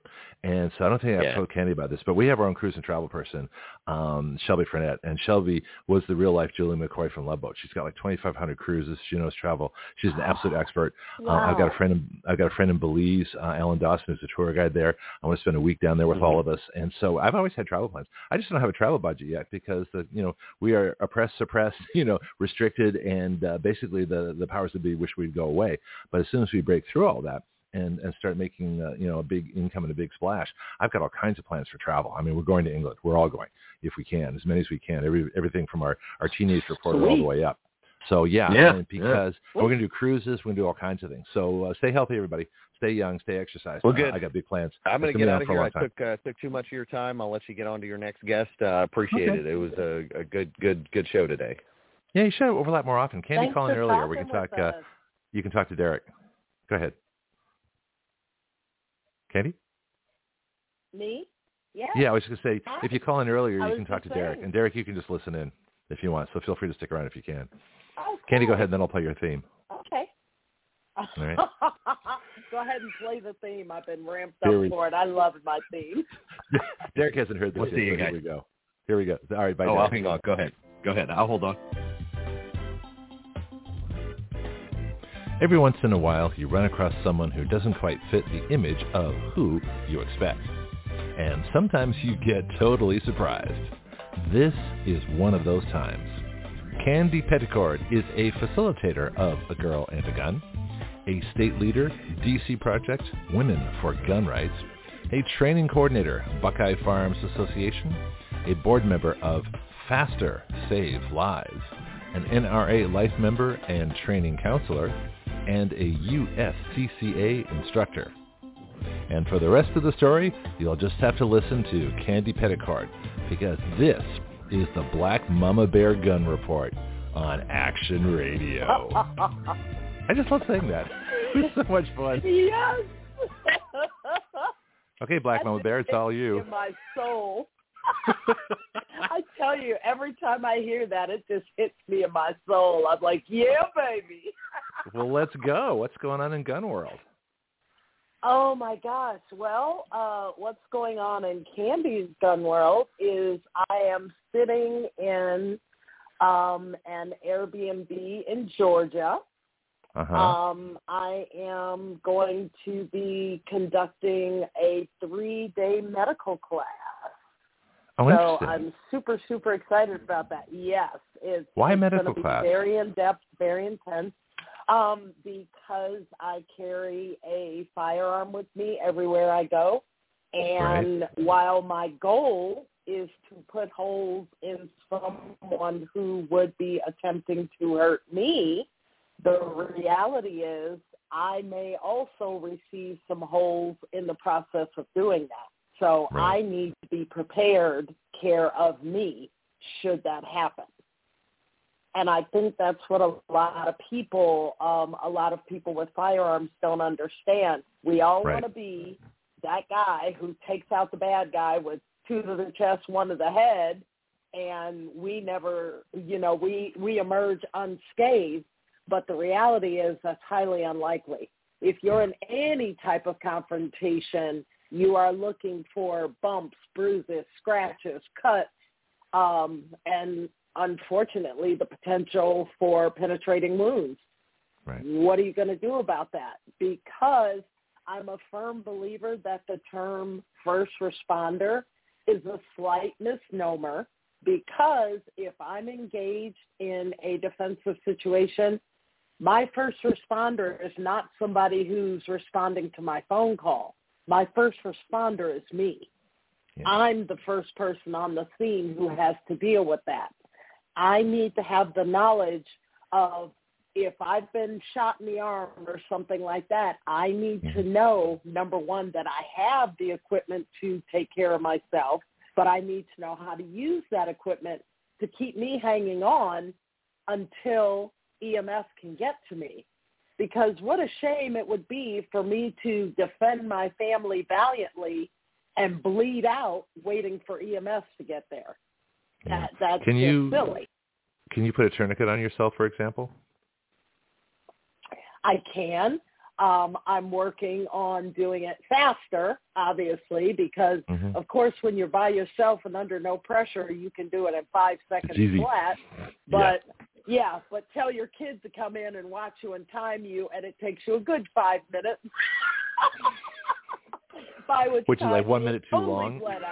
It's like 1 or 2 minutes too long. Right? Yeah. Sorry. Okay, fine. Yeah. This is actually a really good point, and this is something that I did first aid. I got a first aid merit badge in Boy Scouts, and I studied first aid. And as a tour guide, I took CPR and things like that. So I'm actually not bad, but out of currency. And so, but I've never done the tourniquet, and I carried a bunch of bandages in my bag because I had a kid, and we went everywhere and did everything. We climbed things and, stuff happened, and we both needed our bandages and things. But I never went as far as a tourniquet or any kind of major blood stopping thing like that. But it was certainly, it's certainly not a bad idea. And that's something that's very valuable. It'd be interesting if that came along, if that was automatically part of a concealed carry class, was first aid. That's something that John's on the line too, so I'll bring him on in a little bit. But that's something I think that should be just automatically incorporated in. Here's your carry class. It doesn't have to be for a permit, but just people responsibly getting a carry class, and then say, okay, so here's your carry class, here's your first aid, here's what you do. In CPR we did babies, kids, and adult teenagers and adults, and you kind of divide it up as to what you're going to do for different care, because you don't know what's going to happen. Especially these days, we're going to have 8 to 15 million illegal aliens by the time Brandon Obama gets out of office. That's a horrible situation. Those people are going to commit crimes, millions upon millions of extra crimes in this country. And so we're importing an entire crime force. And you have to know both how to defend yourself and how to repair yourself. This actually makes a lot of sense. Now, you brought up an issue, 2 things that I wanted to address. Number one, I need our listeners to understand that there is a huge difference between first aid and trauma medical. You need both. Because first aid, bumps, bruises, boo-boos, hot spots when you're training on the range, that hot spot you get on your next to your trigger finger. We know how to take care of those. I don't get that. You don't get hot spots? No, what's a hot spot? Okay, so a hot spot, at least for me, and I'm not, I'm doing this from my own experience, but for me, I get hot spots when I'm shooting a smaller firearm, think a 365, something along that size, and I'm shooting it for an extended amount of time. I will get a callus on the finger next to my trigger finger, because that's the finger that is aggressively resting against the base of the trigger guard.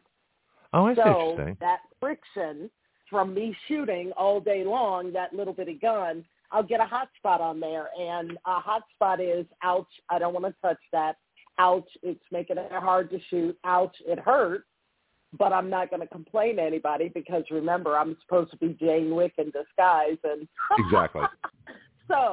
But you just smack a Band-Aid on that and keep going. That's first aid.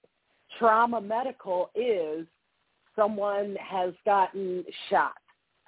There is arterial bleeding. There is a sucking chest wound. They could have a potential pneumothorax. You need to know what to do and what not to do with these people to help them. And the other thing that I wanted to bring up is in the tragedy that happened at Sandy Hook, so many of those little babies lost their lives simply because they bled out. And we will probably never know how many of those pumpkins could have been saved. People had tourniquets on the scene and knew how to use them. A lot of people, especially my age, we were under the mistaken impression that you didn't want to use a tourniquet because we grew up with, if you put a tourniquet on and you leave it on too long, that person's going to lose that limb. Well, who wants to cause someone to lose an arm or a leg? Now we know that is not the truth. That's not the truth at all. Tourniquets can be left in place upwards to 6 to 8 hours, and that person still has a really, really good chance of recovery and use and regaining the use of that limb. However, if we don't apply a tourniquet, that person is going to bleed out in a matter of minutes. So it's not a matter of, oh, I don't want them to lose their arm. It's, oh, I don't want them to lose their life. So it's huge. My thing is, if you don't do anything else for all that is holy, learn how to use a tourniquet and carry at least one of them on your person all the time, because that tourniquet in your car, parked in your car in the zoo parking lot a mile away, does you no good when you need it right then and there. Yeah, it's got to be. I carry a backpack with all my stuff. That's one of my soapboxes. Do they have quick put on tourniquets? I mean, are they like instant tourniquet? You know, do you just rip it out of the package and throw it on? I mean, they'll do it. Yeah. Yes, they do have instant tourniquet. Actually, it's called go to a training class and practice. Using a tourniquet is no different than using your firearm. Just like you cannot expect to get out of bed one day after years of not touching your firearm and think you're going to be marksman level, same thing with the tourniquet. You've got to practice with that puppy. If you don't, it's going to show. Yeah. Just to give you an example of how extreme this can be, I play a lot of guitar, and I can tell if I miss one day of practice, like I usually do on Sundays because I'm busy working and doing other things, by Monday, I can already tell that I've missed a day of practice. That's how critical it is. It's a daily thing. Now, that's maybe not as extreme with guns, maybe weekly or depending on the skill level you have, but if you're a competition, you're doing it every day. I'm almost like amateur competition level guitar. And so the skills you have, it doesn't mean you're, if you learn it, but you can lose it. I mean, a lot of these things are perishable, and I think people forget just how perishable they are. I'm reminded if I ever take 2 days off guitar playing, I suck. It takes me an hour to get back to where I was. It takes me an hour of practice just to get back to where I was, a couple of days previously. So that first hour of practice doesn't get me any better. I'm just catching up. Yeah, go ahead. Yes, you are coming back to where you were. And the older we get, the more important it is for us to remain consistent because we lose it faster. Like my kids, I can go to the range with my kids. We can go on a Monday, and then we go again the next Monday. The kids have lost nothing. I've lost a little bit of my accuracy. I can tell it. The kids, they've lost none. But I think part of that has to do with the age gap, too. I'm, 30 years older than my kids? So, it makes a difference. Those of us who are older, we have to work harder to maintain the skills that we have, whereas these young folks, they just hop up, bam, bam, bam, and keep going. So it's important. We need to realize that as we get older, we need to be more consistent, not less. That's interesting. Do you shoot at a higher level than they do, or are you shooting at the same level? So I'm trying to compare apples and apples here. I will be honest. If I go and I practice every single day, I can be on their level. But truth be told, my kids smoke me every time. And believe it or not, ego aside, that makes me happy because I've accomplished nothing if I've trained them to be where I am. I've accomplished nothing. The fact that they can outshoot me, outmaneuver me, outmanipulate me, I am happy. I'm a happy mama bear because that's what I want. Because they are going to exceed the baby bears me. will protect you. Baby bears will take care of you. Exactly. My baby bears are going to protect me, and more importantly, my baby bears can protect themselves. And that's my whole goal. That's my entire goal, for them to be able to protect themselves and for them to go out and teach others to do the same. To me, that's mission accomplished. I'm a happy mama bear. Interesting. But did you start shooting later in life than they did? I mean, you probably trained them from the time. Oh my God! Yeah. Yes. Okay. So if you don't have those original motor skills, like I didn't shoot until I was in my 30s, early 30s. Ah, I got you beat. I didn't shoot until, how old am I? I started when I turned 50. Okay, so that might make a difference too. Now, with as far as hand-eye coordination stuff, I started playing piano at 5. I hated it, but I've been playing music my whole life, and so to pick up a guitar, except for that little unfortunate gap I call marriage, but other than that little intermission, I play guitar pretty consistently, and so what's that now? I said I'm not touching that because no, that's fine. I won't lie to you. My sweetheart is my best friend, and I love him to pieces. That's my honey, which is how we ended up with the 12 kids. So, well, of course. I didn't think it was an accident. You didn't just suddenly wake up and go, 12 kids. How did that happen? Yeah, no, I don't think so. Well, we were still trying to figure it out, and it just took us like 13 times before we figured it out. Oh, okay. So you must have a big bear cave. That's all I have to say. Oh my gosh, no, actually we don't, and people cringe when I tell them we have 14 people in a house with one bathroom. I'm gonna leave you with that mental image. Suddenly a Charmin commercial comes to mind, but I'm not going to go there either. Anyway. The things we talk about on this show defy description. All right, well, let's get back serious for a minute. You said you get that person who defies everything you expected. You're in the right place. There's no doubt about that. I want with things. Let me switch the subject a little bit here, and then like I say, I'll bring John on the bottom of the hour, so a couple more minutes. With everything that's going on, against firearms, our rights, and things like that. We had another tragedy in Maine. It was preventable because it was a gun-free place. They advertised no guns, so of course it's a target zone. People in Lewiston, Maine think it'll never happen here, so they're in denial. And of course, the whatever you don't think is going to happen is going to happen. I mean, I look at life that way. All right, what can happen here that I'm not expecting? I'm always looking at the inverse. But they weren't prepared for it. They weren't mentally ready. They knew this person, the whole story. But I think the gun community is not fighting back enough. What they really should be saying is we need to abolish all these gun-free zones because they're really victim target zones. Our bill, tax deductions, tax credit for firearms, hearing protection. We talked about taking suppressors off the list of banned products. I was talking about with John Moore, I think, after you last week. The biggest problem with the gun rights movement I see is that they're always on the defensive. They never take the offensive, yet we've got the bills right here. And I've talked to Cheryl Todd, who has her own show. I've talked to various other folks at DC Project, and there's still this reluctance to take the offensive. Excuse me, but what the hell's the problem? What's going on here? Candy? You know what? If I knew the answer, we could solve a lot of issues. And I won't lie to you, there's been many a day that I've sat in a chair and I've asked myself, why are we not? Why are we allowing this? Why are we? But it is so much more complicated than either you or I understand. And I'm learning that the more trips I take to D.C. with Women for Gun Rights, used to be D.C. Project. The they changed the name? I make there, the more...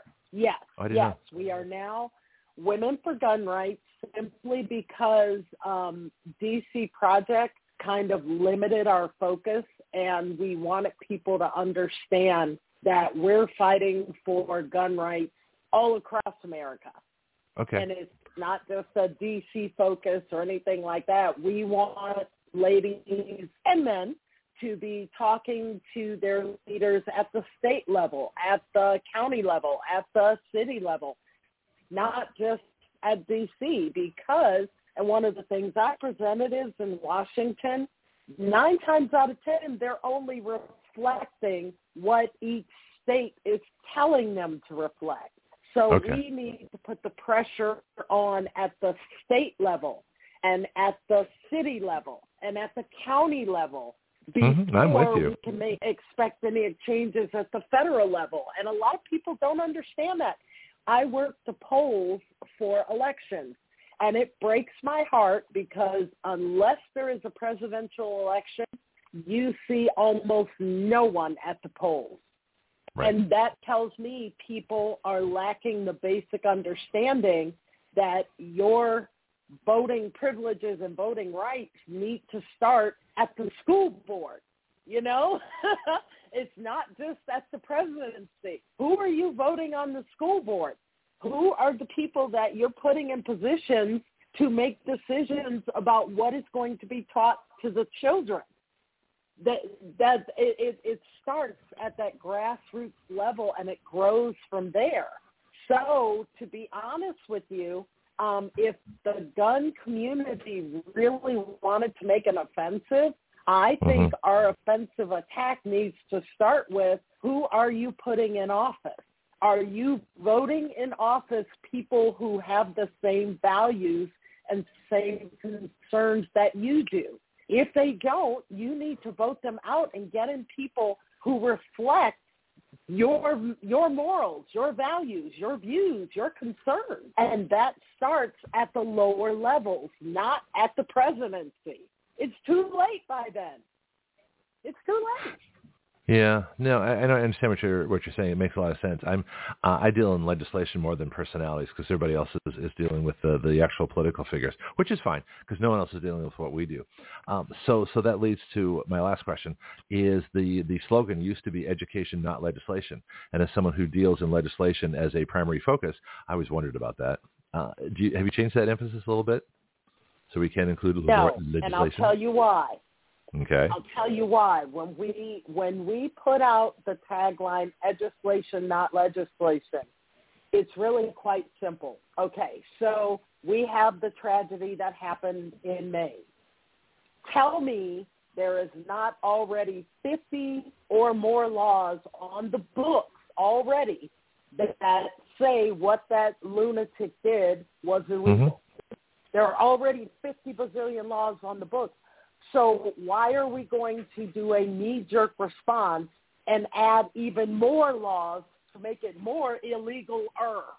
You can't do that. You can't make it more illegal-er. It's already illegal. So how about instead of adding more laws that, if you look at them honestly, more laws that hamstring the law-abiding, why don't we start focusing more on educating everyone about these different areas and enforcing the legislation that's already on the books? If it's not correct the way it is now, then fine-tune it and get it to where it needs to be. But stacking new law on new law on new law on new law is accomplishing nothing. So let me give you my view on that. It's that a lot of what we do is repeal laws. And so people think just because you deal in legislation, you're always adding new laws. No, just the opposite. We're repealing laws, we're replacing laws, we're amending laws, we're changing laws. Perfect. We're getting rid of bad laws. So when I deal in legislation, you look at the laws we're talking about. Tax credits and deduction for guns is new law. Getting rid of the silencers from the banned list is new law. The other things we have going, adding gun owners to the civil rights criteria. And ideology under civil rights protections is new law, but it's replacing old law. And so the mistake is that you say we're just going to add more gun control laws to solve the problem. That's not true.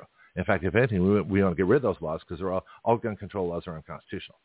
And so that's but very. Unfortunately, you are not the view that people think of when they think of legislation. People, when they think of legislation, they think of adding more laws. Yeah, we need to change that, Candy. So in other words, let's educate people. Let's educate them because you, in the last 30 seconds, you just educated me. That's what we want. That's what we need. So that's what we mean when we say let's make it education and legislation. You know what, Greg? Yeah. Because if we you know what? I would love it if, say, you, for example, would say, you know what, Candy, you got 20 minutes? Let's go have a cup of coffee and let's talk about something. I mean, you just educated me in 30 seconds. This is what we're saying needs to happen. We need more of this to happen, and it doesn't even have to be any kind of official get-together. Look at me and you. We're just two friends talking. You took 30 seconds and brought me up to a new level of understanding. That's what we're talking about. I feel Get like I've people something. talking to each other. This is great. Let's make it education and legislation. Yeah.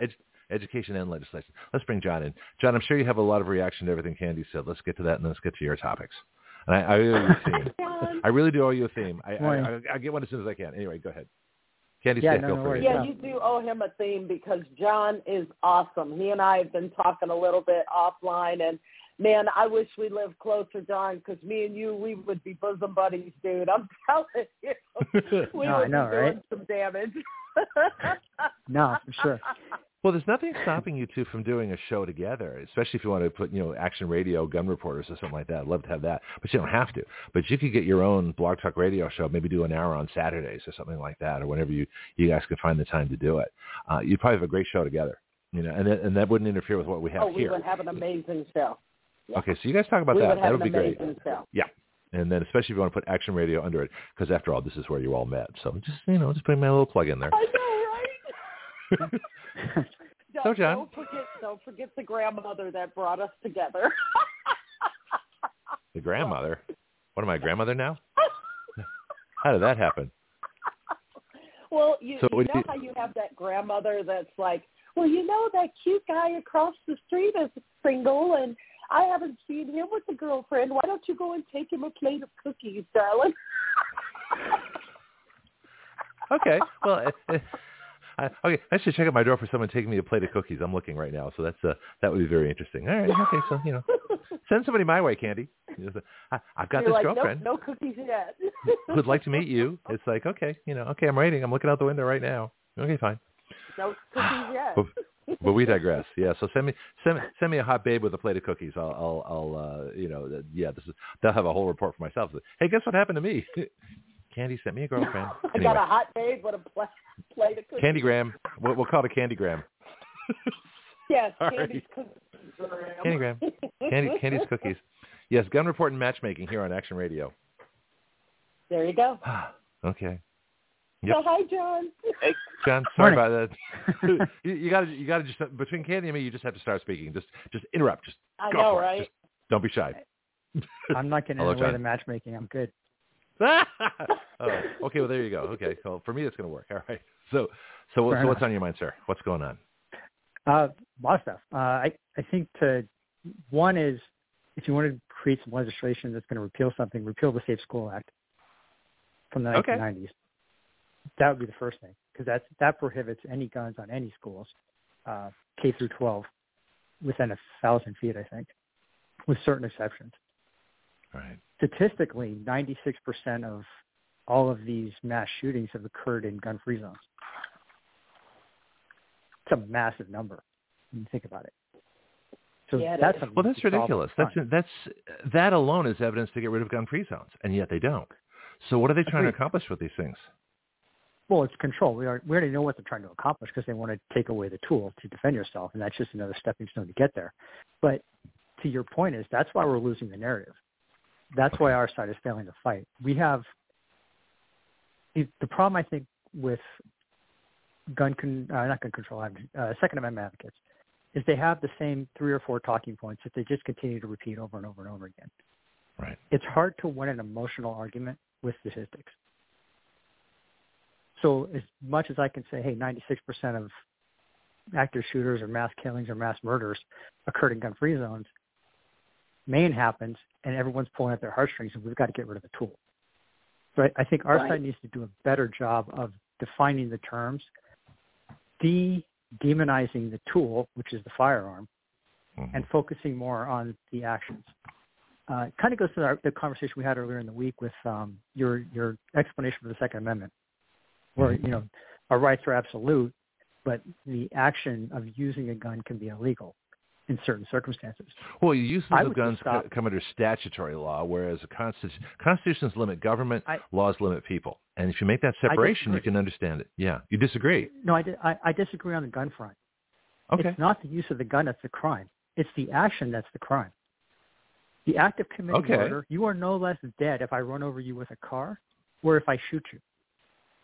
But because we're using the terms of a firearm, it makes it appear like the firearm is more deadly. It demonizes the tool and allows them an avenue to pursue an argument that we should get rid of that tool because it causes more damage than a car. I like that argument. I like that. No, that's actually a really good point. I can refine my argument. This is why I get them out there so we can comment on them. But the reason I picked gun control is because we don't have hammer control or pickup control or chainsaw control like that in the same way. They use guns because guns are the one thing that people can use to overthrow tyrannical governments, and that's why they don't want us to have them. We know that, and so the reason I picked the division between, well, at least the Constitution limits government versus laws limit people. So if we say laws limit people, I can refine that and say that that the action that is the criminal. Once a criminal breaks the law, that's statutory. But since gun control laws are also statutory, they're illegal because they are the Second Amendment makes them moot. That the Constitution is above. Okay. So how would you phrase it? That's my point. I would give me a new argument. You can just leave it at that. The action itself is illegal. It's not the tool that they use. You're no less dead if I stab you. You're no less dead if I shoot you. You're no less dead if I run you over. It's the action of actually committing the murder, not the tool you use to implement that. So I would just leave the argument there. I don't think you need to go the step further to identify the tool. And that's what the left does, and that's how they're winning the argument. It's these people were all killed by a gun. We need to get rid of the gun. They're attributing the action to the tool. Well, that's why they call it gun sense? Violence, and I've been finding it. No, I agree with you absolutely. They call it gun violence. And I think that's why we're losing the never argument. the person. I think that, Sure, I think that's why we're losing the argument, because they have an emotional response, and they can demonize what they want, i.e. the gun. For the subtext is, yes, they want to take it away to control us, because we can't resist tyranny at that point. I get that. But most people don't care about the subcontext. They care about what they hear. Right. So in terms of, what's the purpose of owning a gun? Oh, many. So whatever the person wants. Sure, but as far as our ability, our natural God-given right to defend ourselves, right? Mm-hmm. It's the implement of our defense. Absolutely. It's the means by which we defend ourselves. So then what do you think about this argument? The purpose of owning a gun is deterrence. It is a tool that we can use I would to limit that too. Oppression. In the same way that you limit my argument. It's very interesting because I also use the same argument again when people talk about free speech. Free speech is an absolute right. You cannot restrain people before they've spoken. But once they speak and take an action, libel laws, slander laws, threatening public official laws, all those laws come into play once you've taken an action. So I try to focus on the action. Now, I think you're right. I can focus less on the gun, but it's the action. Once you take a criminal action, regardless of what you use, that's when the statutory laws come into play. That actually makes a lot of sense. So that'd be a good addition. But if we're going to make an argument that people can understand and that they can relate to, if you say the purpose of a gun is not to use it, the purpose of the gun is to have its presence to deter someone from making you a victim or doing something horrendous to you. Mm-hmm. That could be an emotional argument, as opposed to that's a gun I can use to kill somebody because they're going to try and kill me.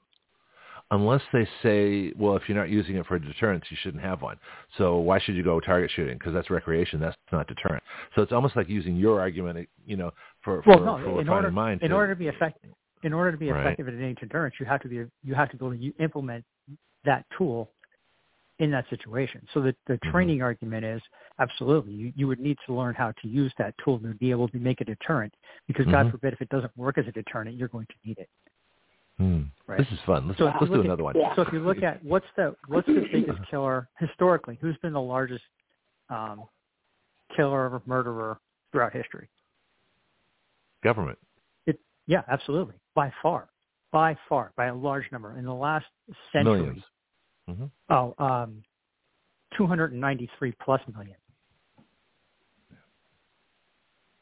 Wow. That's just the government. So it's democide, right? Democide is just basically the sanctioned murder of the government. And that's excluding war. That's talking about the government killing its own people. So I know your next guest is going to talk about Mao, right? They starved between 27 million conservatively, probably closer to 40, 45 million of their own people. Right. USSR did the same thing, right? Holocaust. You go down every atrocity has been from the government. That should be the biggest case for the Second Amendment in our country alone, let alone everywhere else. But if you look at it in terms of that's the deterrent. The only thing that's stopping anyone here is the fact that we have, boatload of gun owners. I think it's 83 million gun owners in this world. But if you look at it in terms of a deterrence, just a deterrence alone, in the United States, they say roughly 30% of the adult population owns a firearm. So we're looking at 82.5 million people. Okay. If you take the 7 or 8 standing armies, the largest standing armies in the world, they have 11, maybe 12 million active military combined. Those numbers are insane. Yeah, no, it's interesting. Yeah, what's interesting, too, is we have 287,000 armed bureaucrats in Washington. We have 185,000 combat Marines. It's really screwed up. This is very interesting. But here's my question, though, to you. And I'm going to have to mute myself for a second. I got an unidentified caller. I want to check and see who it is. So I have to, because I'm the producer as well, I have to do a little call screen. So I'll let you guys talk, and you can just kind of get me caught up when I come back. But here's a question I have for you. Our government was stolen. It was stolen in a coup, in a third world or a communist dictatorship move. Our election was rigged. It was stolen. The person was, Brandon was installed in the White House. Where were the gun owners? Have the gun owners protested in the streets? What have the gun owners actually done as a group to correct this stolen election?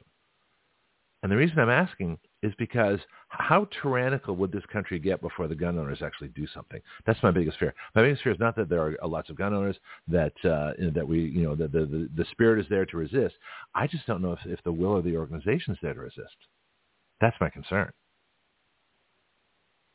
Okay. For me or for Candy? It doesn't matter. John, we'll start with you, and then I'm gonna listen for a little bit. Then I got to disappear for a second. So if you just keep talking, if you don't hear me. Okay, go ahead. So John, what do you think? Love it. I don't think we're there yet, but I do think that we're approaching that.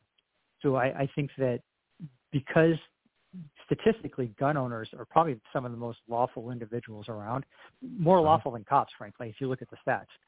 Yeah, isn't that interesting? I think, yeah, they did a study on it. I think cops commit crimes at a rate of like 100 plus per 100,000 people. Concealed carry holders commit crimes at like 16 per every 100,000. So yeah, 4 or 5 times more likely to be law-abiding, right? Yeah, than cops 5 themselves. times as law-abiding as cops. But that leads to your argument. We are far more law-abiding. We're far more tolerant because we don't want to have to use it. So I think that we're going to exhaust every means possible before we have to use the gun, and that's the point of the deterrence. You exhaust every means possible. Yeah. Absolutely, that's the point. If it wasn't that way, we'd all know it. Everything would be in hell in a handbasket because it would be complete lawlessness. Yeah, if gun ownership were a problem, we'd be the most dangerous country. Yeah. All right. Absolutely. I'm going to let you do, I'll probably have to pick this up on the podcast. Let me just disappear for a quick second here, and I'll be right back. So you guys chat a little bit, and I'll catch up with you in a second. So Candy, your turn. Okay, so while he's gone, what kind of embarrassing things that can we say that he can't do anything about since he's not here? I don't know well enough to get that embarrassing. Totally. I know, right? I would agree with you on that. I'll be honest, I've sat back and I've wondered that too. I'm like, we know that XYZ has happened. We've got the proof. We've got evidence. Oh my gosh, I just recently saw 2,000 mules, and I was just have you seen that, John? Yeah. That just, so I'm like, we see it, we know it happened. Why aren't we doing anything about it? But like you said, maybe we're still not to that point yet, because I guess I look at this the same way I do when I'm talking to my students about using a firearm in self-defense. Once the gun comes out, that's the highest level of force. That is your absolute last resort. And I don't think it would be wise for us to jump to that step just yet. I think there are still other things that can be done before we jump to that final step. Does that make sense? No, I agree. I think that you're absolutely right. I think that it should be our last resort. We probably need to exhaust every possible solution before we get to that time. Now, I do think that they're trying to drive us to a point where there's going to be a flashpoint. They're going to do something that's going to cause that one incident, where that'll be the modern day shot heard around the world. Yeah. No one will know who fired it, but it's going to be the flashpoint, and then that will spread like wildfire. That's what I don't think anybody on our side wants, and I think that's why we are so reserved to resort to violence before we exhaust everything else. I would agree with that. I think that they underestimate us because we are quiet, because we are reserved.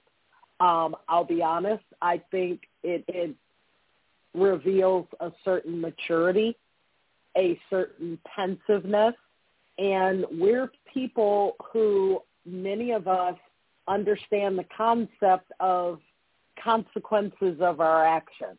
So I think we're treading very carefully. We're being very observant. We're taking notes.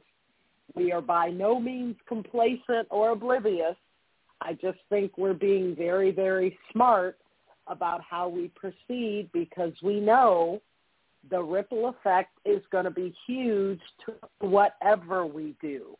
So when we do act, it had better be freaking amazing, whatever we do. Yeah, for sure. I think we're starting to see that grassroots effort as well. If you look at the local school boards, the local city councils, things that are starting to turn because of all the things that happened with the China virus, where people were forced to be in a position where they had to slow down, they had to stop, and they actually had to pay attention to what was going on around them, especially with their kids. Mm-hmm. Yeah. So anyone who understands history, even our own history, if you look at the American Revolution, that's that 3%er.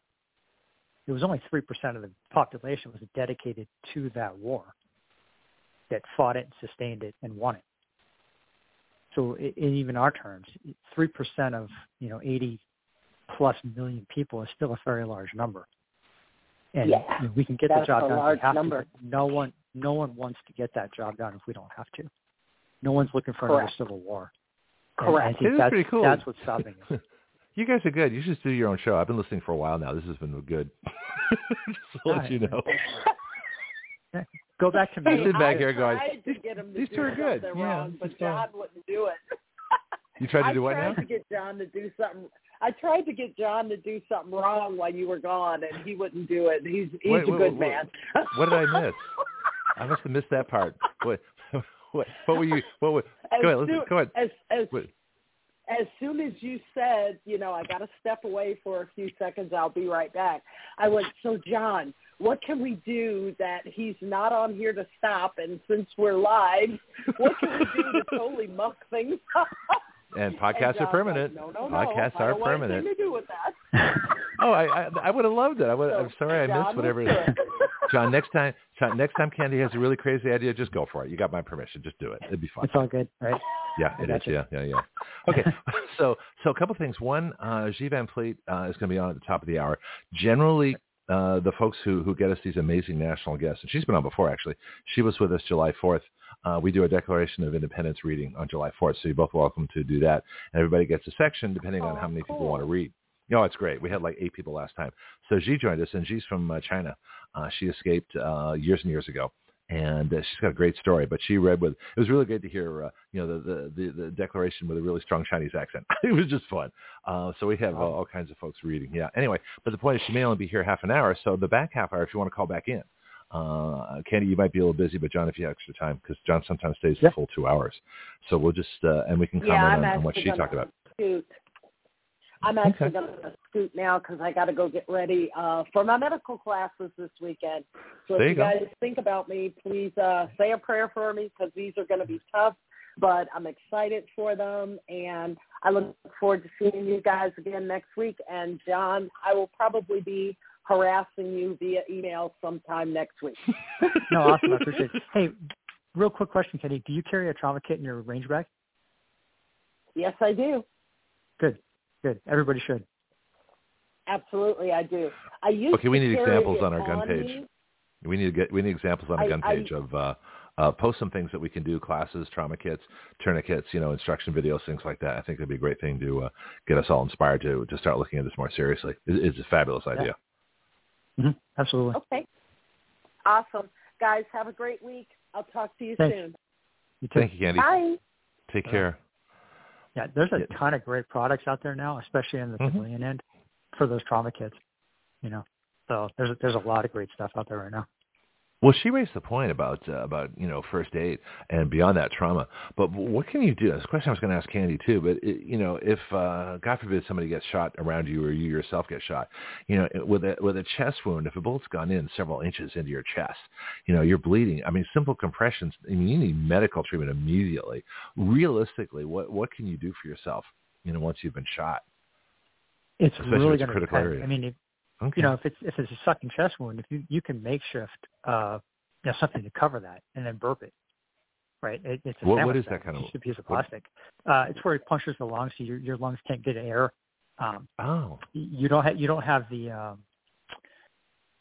what's the word for it? The pressure. It's like a leak in your You don't lungs? have enough pressure. Yeah. Okay. Well, it's you're breathing out your chest, not through, and it's not working out. There's a word for it. I can't remember off the top of my head. But if you tap that off, it's like putting a plug in a balloon. Balloon's taking air. If you tie the knot, the balloon still functions. So if you don't plug it, that's when you basically asphyxiate. So there's ways to make these things happen. A lot of it's knowledge and training, but part of it's just being improvising. So like MacGyver, right? If you can MacGyver something quickly, that's fantastic. One of the best ones, though, to be honest, in Vegas was a really great example of this. Vegas, they had all those people getting shot. Right. They had plenty of items on them to start plugging bullet holes to stop that bleeding. What do you think they were? Well, I don't know, miles away somewhere else? I don't know, where were they? No, on them. They were on them. Yeah. Things On people their carry on them? Yes. I don't know, handkerchiefs, wallets, anything that, I don't know, your hand, Tampons. Oh, that's interesting. No, I don't carry You shove those. that thing right in there. Well, but most women do. Yeah. How many women there had them in their bags, right? Oh, that's very interesting. That's about bullet hole size. Insert that thing. Exactly. That's you insert that size. thing, pull it. Okay. You can staunch that bleeding long enough to get help, right? But you got to think outside the box. You got to think about what's going on, right? Most of the stuff is stop at direct pressure. Right. But is there anybody that actually markets them for that? Yeah. Well, they have Quick Clot, they have compression bandage, they have packing material, packing bandage, packing gauze. Right. You can do all of those things. But for the average person who's not going to spend money on a kit or whatever, and you're in, let's say, a department store, and something happens, go to the feminine hygiene product aisle and start packing wounds, right? So there's ways to train into this. There's ways to think about it differently. But like I said, there's also, so much stuff out there right now, this good quality stuff. You got to be careful where you go. Right. But, once you know what you're looking for and you kind of have an idea of reputable companies, it's simple to buy. It's packaged. Like North American Rescue makes an IPOC, which is just an individual personal trauma kit, basically. And it's kind of the ones that cops carry. It's got a tourniquet, compression bandage, some gloves. Some of them have a couple little things in there. It's vacuum sealed. It's no bigger than, 4x6 at most, and weighs next to nothing. You throw that in your glove box or throw that in your backpack when you're hiking or you're out and about. Simple, easy, And she's right about Sandy Hook. The vast majority of those people, they say 70 plus of those victims bled out from extremity wounds. Wow. Well, there's a lot of crazy things about that we might want to talk about. They've never got a motive for the person that did it, as far as I know. It's never been really investigated or revealed. The same person who was head of security was also head of something in Maui. And there's some interesting coincidences with that. And it was, who was the singer? Whose concert was it? It was a very patriotic singer. I don't know if that's been investigated in terms of the audience that they went after a conservative country and Western crowd. Who was the singer? He just did a big hit recently. I don't know off the top of my head. But yeah, okay. Well, there's all kinds of weird stuff going on. But Sandy Hook's a good example too. That school was actually locked, but he shot through the glass doors and came right in. Same with the girl in Tennessee, the transgender kid that shot up at Tennessee high school. She did the same thing. Shot through the glass? She shot through the doors and came right in. Right. So, and there's a lot of things you can do to harden those targets. They make actually a bulletproof film. It's really like $12 a square foot. You can put on those windows and make it pretty impenetrable. There's all kinds of things you can do, but the medical side truly is pretty important now.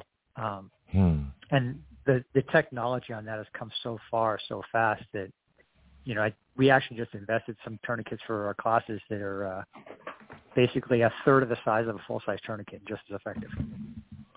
Oh, that's interesting. So how long does it take? So it's not that hard to learn how to put one on, right? 5-minute job. Okay. 5 minutes of some practice. You're pretty. They're not that hard. So anyone can learn this stuff. But yeah, I agree. It should be part of anybody's personal defense, self-defense type of thing for themselves and for their families. Okay. Well, I've got my guest, Xi Van Fleet's on the line right now, so we're going to go right to her. Stick around, listen in. I'm going to probably just mute you just in case, so if you have a background noise, that'll be taken care of. But this is fascinating, and if she only has half an hour, then you're welcome to stick around, and we can talk about everything she talked about after that. I'll probably, if we have time, I'll bring you in for a question. How's that? No, awesome. I'm looking forward to hearing from her. It should be fascinating. Yeah, it is. Well, she's been on the show before, so this is kind of cool. So let me do my traditional guest of the day because this is kind of a special guest. Xi Van Fleet. So this is from the book information, which I've been reading copiously the last little bit. Xi Van Fleet lived through the horrors of the Chinese Cultural Revolution as a schoolgirl, forced to the countryside with other young Chinese for re-education after high school. That's something Hillary Clinton wants for all of us now. She later escaped communism and found freedom and a new life in America. But more than 30 years later, she disturbingly sees signs of the same cultural Marxism that ravaged her birth country of China, threatening to destroy America, she now calls home. And so this is all documented in a brand new book, which just sounds fascinating. So I'm going to get my title right here. I'm moving stuff around a little bit. There we go. Mao's America, A Survivor's Warning. And so I have a terrible memory. I got to look these things up. Mao's America, A Survivor's Warning. Good morning, Xi. How you doing? Welcome back. Oh, thank you. Thank you so much for having me. Well, it's great to have you back. You can call anytime you want. Like I say, you've already been on the show before. You were reading the Declaration of Independence with us on July 4th. So you're already part of the family. So you never need an invitation. You hear something that we're talking about, you want to call in, just call in. Okay. I want to try. Thank you for yeah. You're welcome. I want to try and ask you some things that you're not getting because I've seen you on the news. I saw you on One American News last night with Dan Ball and some of the other places. I'm sure they're asking fairly similar questions. But I like to do something different. So Mao's America. Tell me about Mao. How did he come to power? As I understand it, it was World War II. Chiang Kai-shek was fighting the Japanese for China, and Mao was fighting, for the communists who were also fighting Chiang Kai-shek. So he was never elected, was he? He basically came to power in a military dictatorship? Is that how it works, or how did it work? Oh, yeah. Okay. Well, okay, that's a good question. No one asked me about that, but that is a long answer. I'll try to make it short. Okay. So then we have to go back to the 1920s. Okay, we can do that. So, yeah. Okay, yeah, that's fine because a lot of people do not know, and I did not talk about that in the book because I focused on the after he got in power. How he got in power, and how communism came to China.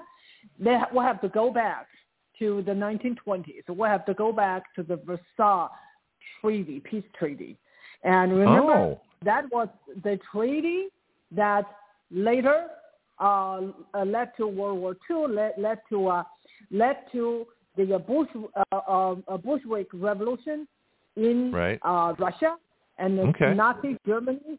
And then also that was the cause of communism become the dominant ideology in China, because during the treaty, they handed over the territory that was occupied by Japan first, and then taken over by Germany, and then took it and gave it back to Japan, rather than give it back to China. And that really caused a lot of anger among the Chinese, and the students took it to the streets. That was called May 4th movement. And that was the time that the Chinese intellectuals was disillusioned by the Western liberalism. So now they are taking something more radical to fight against the imperialism, that is Leninism. Okay, and that led to the founding of the Communist Party. And the first meeting took place in 1921. And there's only a dozen of participants in the first meeting. Mao was one of them. And so that was the beginning of how Marxism took hold or took roots in China. And then the story is really too long, but in the process, communists became a very, very popular movement because Mao, in the, I think it's in 1926, he found the key to success. What did he do? He went to the countryside. He analyzed the population and the economic situation in the rural area because he realized that's the key to the Chinese communist revolution. It's the peasants, not the factory workers, because there are hardly any industry in China. So he analyzed the situation and determined there are 5 categories. And so the landlord, rich peasants, middle-class peasants, lower middle class, and the proletariat. People have nothing. So he said we can divide the population into 2 classes, red class and the black class. Rich peasants and landlords were the enemy of the revolution. So he promised the landless or the poor peasants, follow us, and then we will give you the land, the free land. That was absolutely the key to the success of the revolution. The peasants make CCP succeed. And how did Mao become the dictator? That was the ruthless class infight. That finally he got rid of the people in the party that were the loyalists to the Soviet Union, and he was able to defeat them all and become the sole leader of the CCP, and that was in the late 1930s. And he became not only the leader of the military, he became a military leader first, and then political, so everything. So he became the master of the CCP, and then he had that power until he died. And why he launched the Cultural Revolution? He felt like his power was threatened. And so he wanted to get back the power and make it absolute. Yeah, in a way that during the Cultural Revolution, he made himself the god for the Chinese people. Now, I'm asking these questions for a reason, because we're going to lead this into how this has happened in the United States, and I see some real strong parallels. So tell me, there's 2 things that come to mind. I'm not as familiar. This is why I'm glad I'm having you here. The Cultural Revolution and the Great Leap Forward. These are different time periods. Can you separate those in my mind? And what's the difference? Okay. So the CCP succeeded in taking over power in 1949. And after that, they had land reform. They confiscated the land from rich peasants and the landlords, and killed 2 million of them, and gave the land to the peasants. Oh, the peasants were just so happy. They loved CCP. Now they have free land. Guess what happened?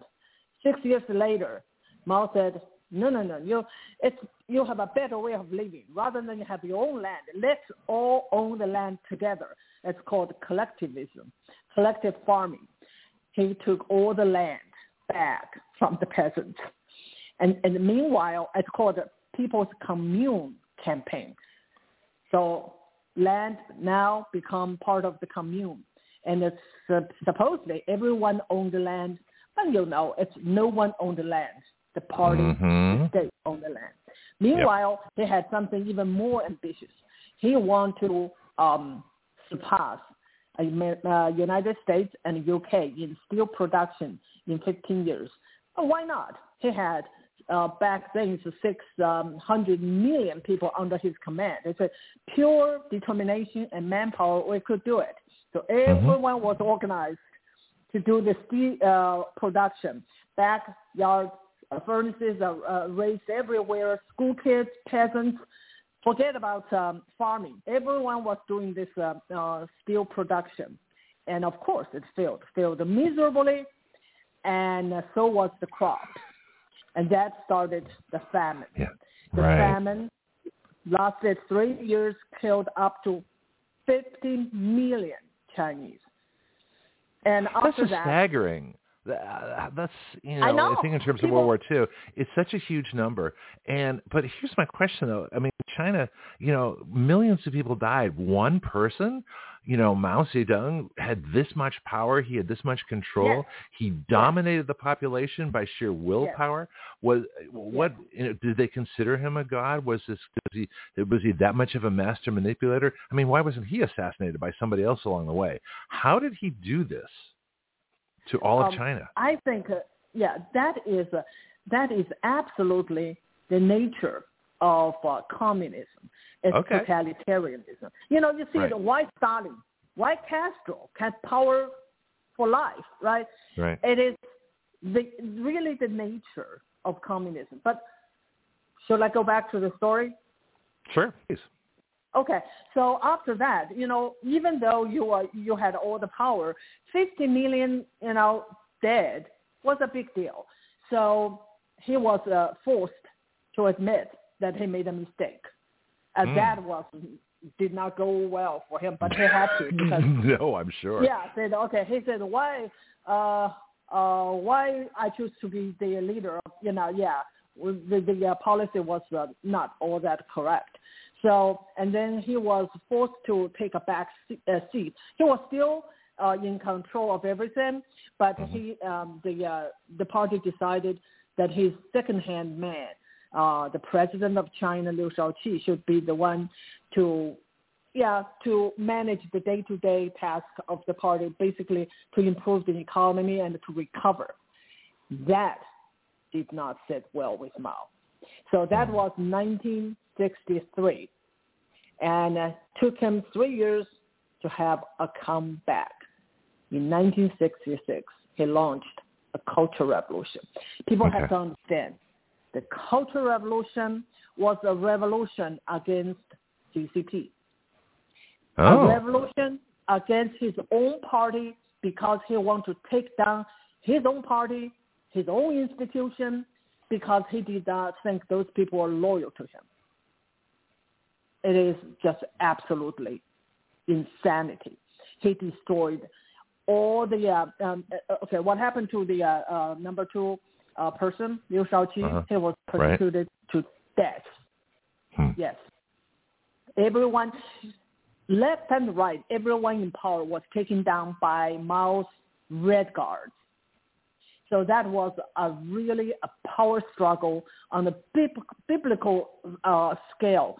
In the process, everything has been destroyed. All the civilization, anything older than the Cultural Revolution, even its CCP culture has to be destroyed because it's not radical enough to be replaced by Maoism. Everything I remember hearing about his little red book with all these wonderful sayings. Oh, yeah, that's our Bible. Like that's your Bible. That's our Bible. Interesting. Yeah. So and that is really. Yeah. Go ahead. I'm sorry. Well, I'm just thinking. I'm trying to get. Do you only have the half hour, or do you have the full hour? How much time do you have? Because I got to sort of gauge what I want to ask you. I have I have to stop probably in 11:55. How about that? I have great. 12. Oh, good. So we got the rest of the hour. This is perfect. Okay, then we got more time than I thought. Perfect. What I'm seeing is parallels. And the reason I asked you the question of how Mao came to power is because, and this isn't talked about enough by the Republicans, and it should be, we have a stolen government. I've said this since the day after the election, that the 2020 election was stolen. This person was installed. Obama's probably pulling the strings, and the world government's probably pulling his strings, and America tolerates this. And in China, you had somebody who basically stole the country. In our country, someone who stole the country. The parallels are very striking. And this is what I want to go into. Yeah. You talked about how the Cultural Revolution, the Maoists took over the Communist Party. Well, in this country, the leftists have taken over the Democrat Party. Yeah. Right? No, I have been saying a lot that the Democratic Party has become a communist party. To me, there's absolutely no doubt about it. I'm not saying every Democrat are communist. I'm saying the party is hijacked by communists. How did they do it here? Well, the thing that I know, it is, that's why I think people need to learn history. Okay. Now we need to learn history. My book tell you the parallels, and also, Christopher Rufo just had a book, and it's American Cultural Revolution. I have one chapter on that topic. He had a whole book detailing how the communist Marxists took over our country, and actually it started even before the CCP. The Communist Party USA was founded in 1919. Right after the Bolshevik Revolution. And the Chinese Communist Party was founded in 1921, 3 years or 2 years later. Communism was such attractive ideology to so many people. And so in the very beginning, the Communist Party USA was really working on, I think, union. They try to organize the labor movement, and they want to overthrow the capitalism, the old-fashioned way. Like Workers of the world unite. That was the big unite, slogan. Exactly. Workers of the world unite. But that did not really work. Because especially, I read this great book. I can't remember its title, but this woman, the author, was born into a Jewish communist family, and he described that how people disillusioned about communism. That was after the report came out of Russia from Khrushchev, I think his name. I don't know whether I pronounce it correctly. Oh, Khrushchev. And and exposing the Stalin atrocity, and they were like, oh my God, we thought that was the utopia that we should, that's a big build, word, but utopia. It turned out to be, so that did not work. To overthrow it by workers, it just won't. And the workers really had better and better lives, and they become middle class. Why would they give up everything and join the bloody revolution, right? So they have to do something different. And that was the Frank School that came in and filled that void. They have a new tool to overthrow this country. That is through the cultural Marxism rather than the classic Marxism, and through violence, through, union and all that stuff. And that's been a long time. It's been almost a century. And that's where we're today. I'm just writing a couple of things down here real quickly. Because when I think about communism, when I learned it in school from the political scientists, and I went to the very liberal University of Massachusetts, all the economics professors were Marxists. It was hysterical. Then I spent one day in East Berlin and dumped 4 years of liberal education. I was there. I crossed the Berlin Wall at Checkpoint Charlie. So I was fortunate enough to see communism for real. So my one-day education, that's what I needed. Okay, I've seen it all. I saw enough. But we think about the way they teach communism in this country. They teach on a political level. There's no private property and there's no state. That's communism in its ideal state. But the reality is it's no private property, but it's a totalitarian state where the state controls everything. So go ahead. Tell me. Yeah, this is such a misconcept. And the people, if you just really want to know what communism is, you just read Communist Manifesto. They clearly declared, yes, they're going to abolish private property. They're going to abolish religion. And they're going to abolish family. So from the very, very beginning, it is not the property alone. It is a really fundamentally transform a society. And heard that before. You know who said that? Obama. Exactly. That is a perfect phrase. Absolutely. And Obama succeeded in many ways to transform fundamentally.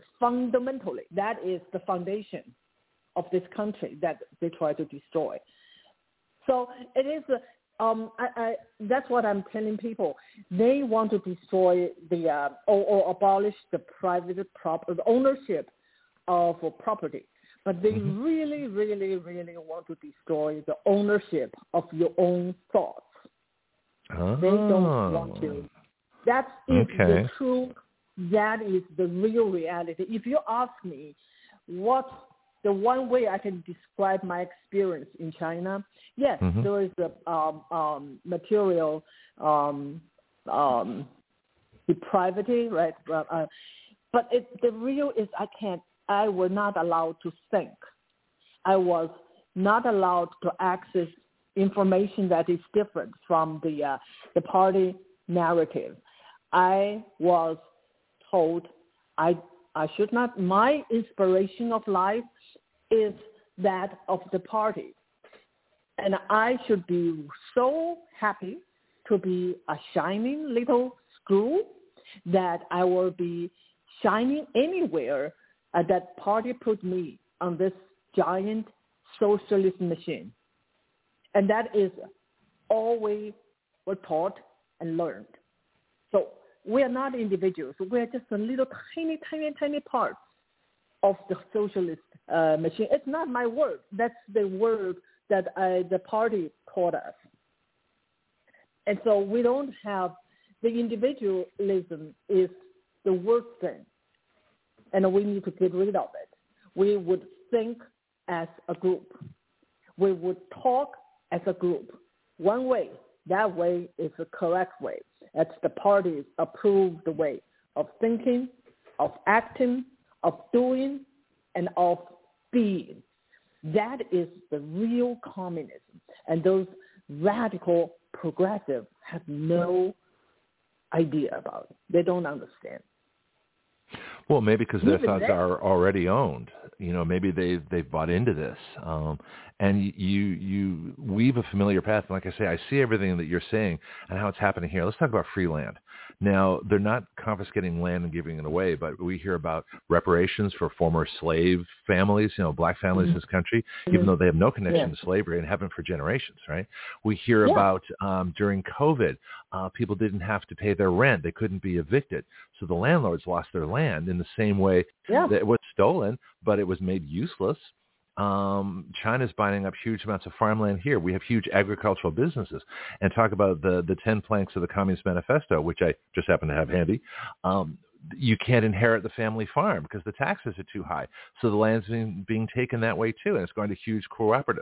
And I'm looking at the business economy of China too, because it's interesting. You don't think classical communism, you don't really have companies. It's just the state. But in communist China today, you do have companies. You have huge companies, but they're part of the state. It's this communist dialectic. It's the lie. It's the big lie. What you see is not what's going on. It's exactly the opposite. Free land means no land. Free thought means no thought. You know, everything is complete opposite. Yeah. We're gonna set you free by completely imprisoning you. It's Orwell. It's exactly Orwell. Exactly. And so, go ahead. No, I just said the Orwell, and I just recently have started to read about it. Oh my God, that is my world. That was my world in China. Yeah. Yeah. Do you ever read Ayn Rand books at all, who talks about the value of the individual? And she even wrote an article, The Value of Selfishness, not in the sense of taking from others, but doing for yourself, that it's your work. It's your creation, that your work has value. You don't have to share everything with everybody else. You're not working for the proletariat. You're not working for the common good. You're working to do the best that you can and get credit as an individual for what you do. Have you gone through those books at all? I haven't read. I know about the book. I'm catching up. I have been trying to read so many. I know. And but that is my world. That is, and one of the things, in the interview somehow I was asked this question, and I thought, yes, that is absolutely my life. That is a life without beauty. That is a life with just everything is the sameness. Sameness is the word to describe Mao's China. Same thoughts, same dresses, no difference between women and men. We all dress like men. Well, you just hit a hot button right there. No difference between women and men. Look at the whole transgender issue. Women, men in women's sports and things like, we're all the same. Talk about that. Same, all the same. Okay. Yeah, because they want to destroy everything traditional, which is social norm. They want to destroy that, and that's what Antonio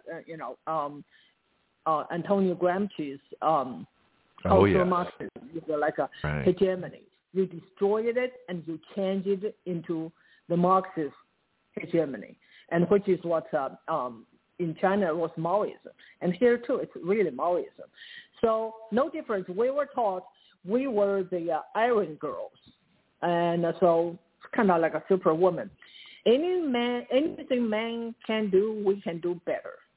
And so, basically we were absolutely, it's not like a liberation. Oh, you think, it's a liberation. No, it's not liberation. Actually, it's enslavement. In the traditional China, women have the option of staying home and take care of family and children. Mm-hmm. After the communists took over, they collectivized so many things, even children, and they were sent to government nursery, government kindergarten, government school, and women, you can stay home. You come out, you work side by side with men. And that's what happened too.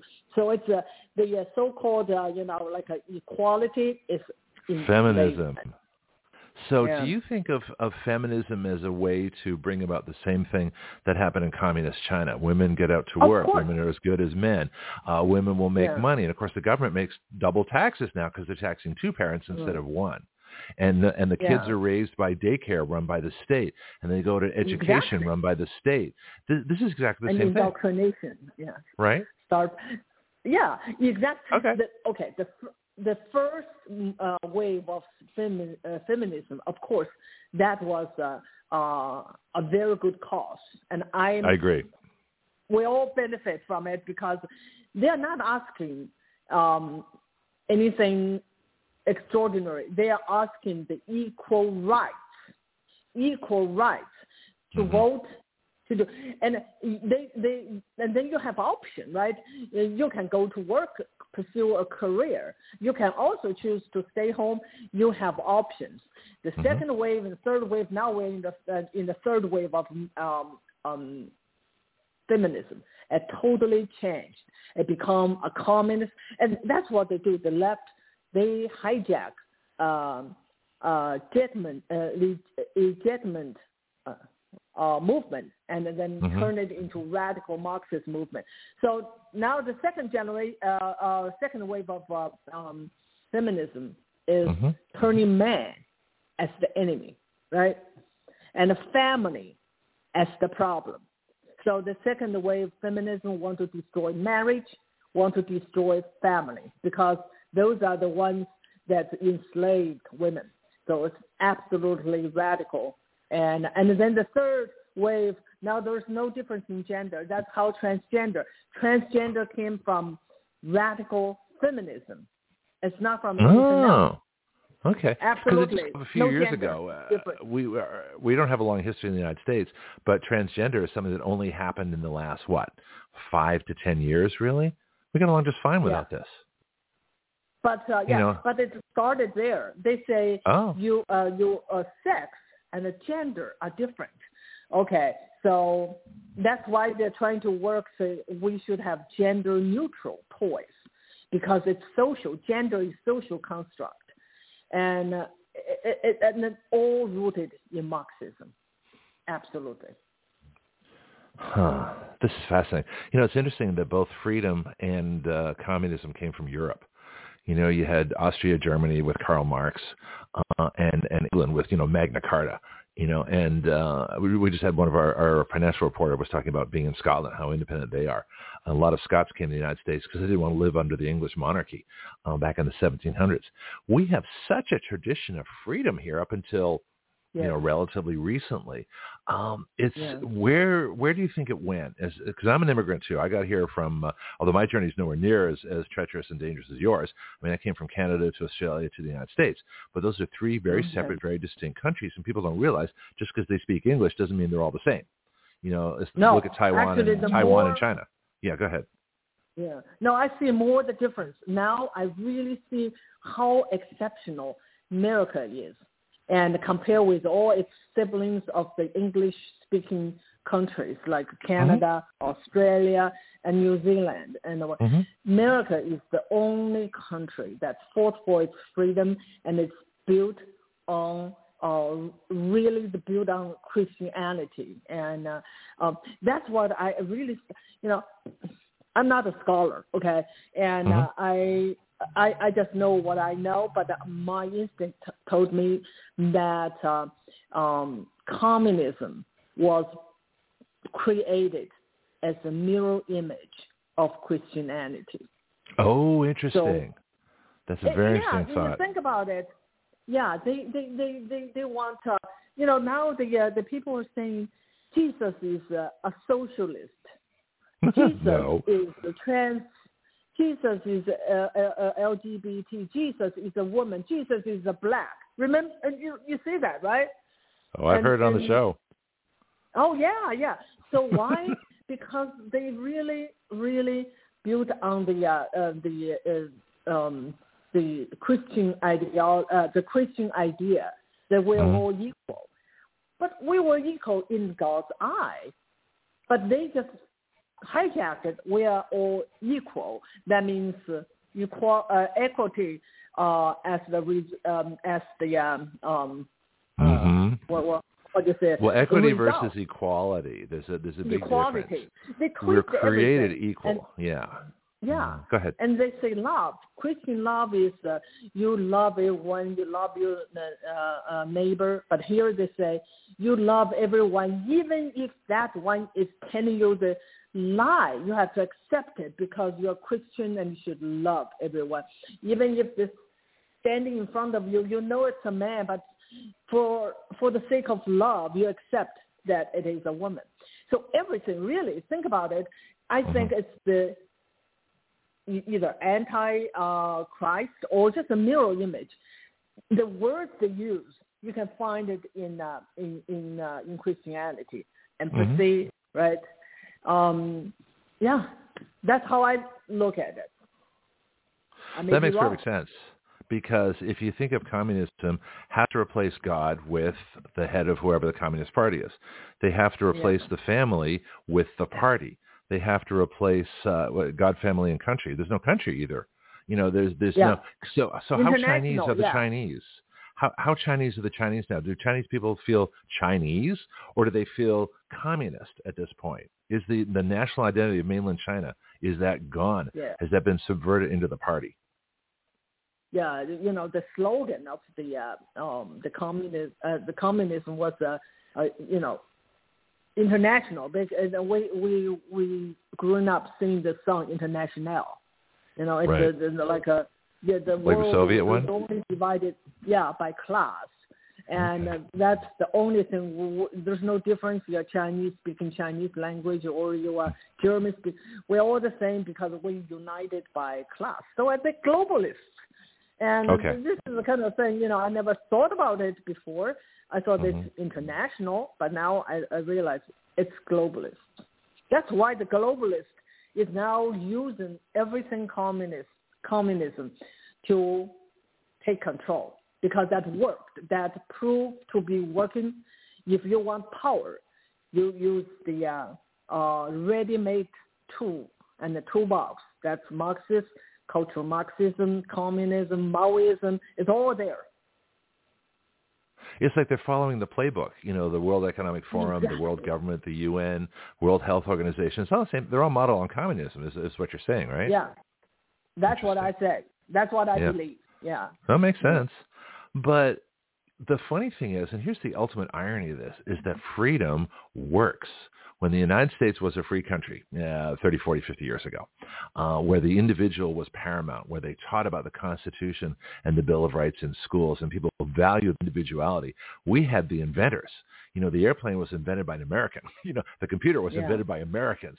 You look at all the things that we've done in this country, they all came from freedom. And we had, go ahead. I just say freedom is built on individualism. Mm-hmm. Yeah, without without the individual freedom, that's the most important thing. No one would bother to go and invent something, because once you invent, the state take it over. Why bother? Anyway, why bother working? That's what I do. Why start a company? Yeah. Why do anything? Yeah. And property is a good thing.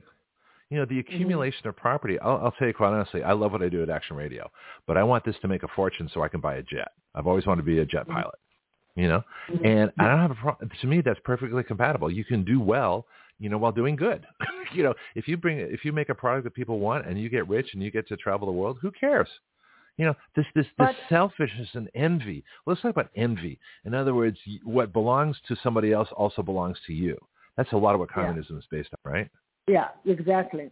And that's what they thought they're going to get from supporting communism. That those peasants, those poor peasants, thought they were going to get free land. They did for a few years, and then 50 million of them starved to death, and then they become landless. So that's what the people want to believe, that they're going to get something good out of communism. But the end result, there's no exception. Every communist country proved that eventually it's equality of misery and equality of oppression and equality of equity or whatever, of poverty. That's what you get. Communism cannot be created because the individual lose their incentive to do that. So communism can't create wealth. And even though the first time they will just distribute what's already created, and but they can't create new wealth. So eventually everyone end up poor. No, that's very profound. That's exactly right. And for someone that you say you're not a scholar, but on my show, I say I'm uniquely unqualified for everything I do. I've written a ton of legislation. I don't have a law degree. I've never served in Congress. And I think our bills here are better than most of what's coming out of government today. We'll talk about that in a little bit, but I want to get back to some of these things that are fascinating to me, because it's so much work to oppress an entire population. And these people, even the communists themselves, would be better off if they had freedom. They would benefit.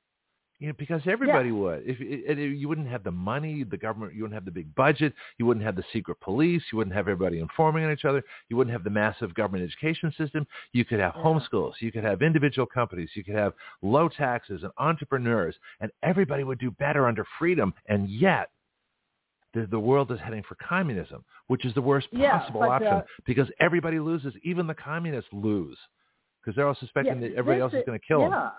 Yeah, I don't understand it. This is exactly. Why not freedom, right? Why not answers? If you want to control this world, the freedom is not so good. And if you want to control everybody and stop them from doing this and that, you want them to own nothing and be happy because you are the master of the world. The freedom is not so good. That is why they want to take away our freedom. And then that's why they tell the people who want a free ride and tell them, you're going to get more if you support our policy and of socialism. And so I think that the freedom benefits everyone except those who want to control everything. And that is what's in throughout the history. That is the norm. Tyranny is the norm. That's another way to consider America. It's exceptionalism.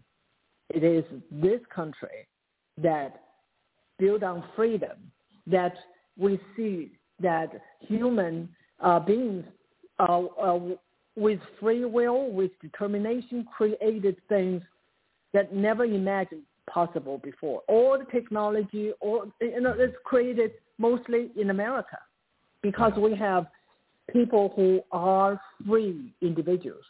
China, the CCP, they produce nothing. They steal, they copy, they produce nothing creative, nothing unique. Yeah, it's almost like everything has to be approved by the party, so you can't have, inventions because everybody's afraid to do something different. Yeah, a lot of countries are like that. I remember seeing that remember Jesse Jackson talking about Japan, for example, back in the 80s, Japan Incorporated, where they would take our VCRs, our video cassette recorders. We invented it, but they produced it because they engineered it. But there's very few Japanese Nobel Prize winners. That was just that particular example. But the countries that oppress their people, because there's no invention, because there's no originality, there's nothing encouraged for you to take individual action. You don't have the inventors. You don't have the successes. You don't have the advances in medicine and science and physics and even the environment. You don't have any of these things.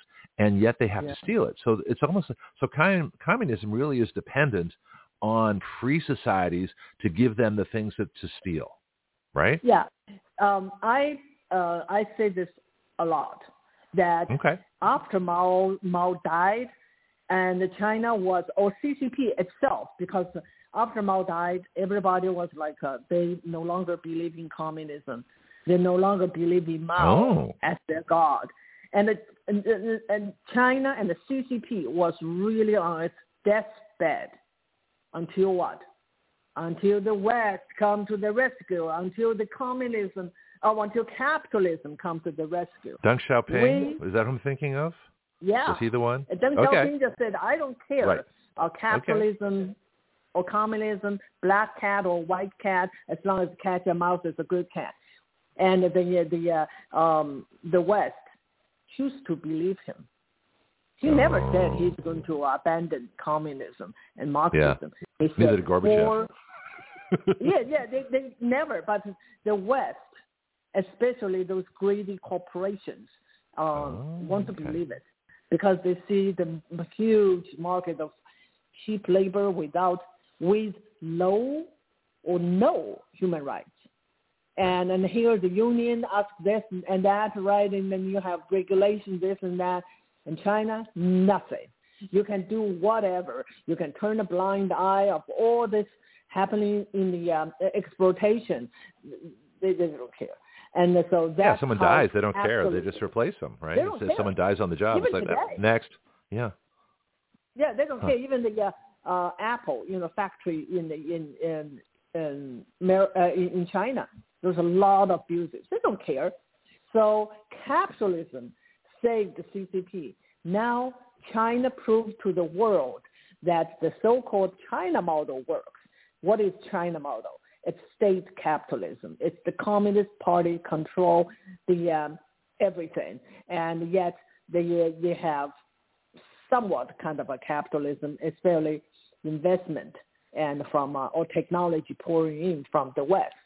So now that becomes the model that I think the World Economic Forum is proposing. China model. They love China because there is a dictator sitting there over the economy, and but China is doing so badly recently, and we'll see what happens. It cannot be. So that's the lie, though. That's the big lie that the Chinese communist system works. And this is what we're being told here, which is, well, I want to get to your book and the warning. I want to see how we can get out of this.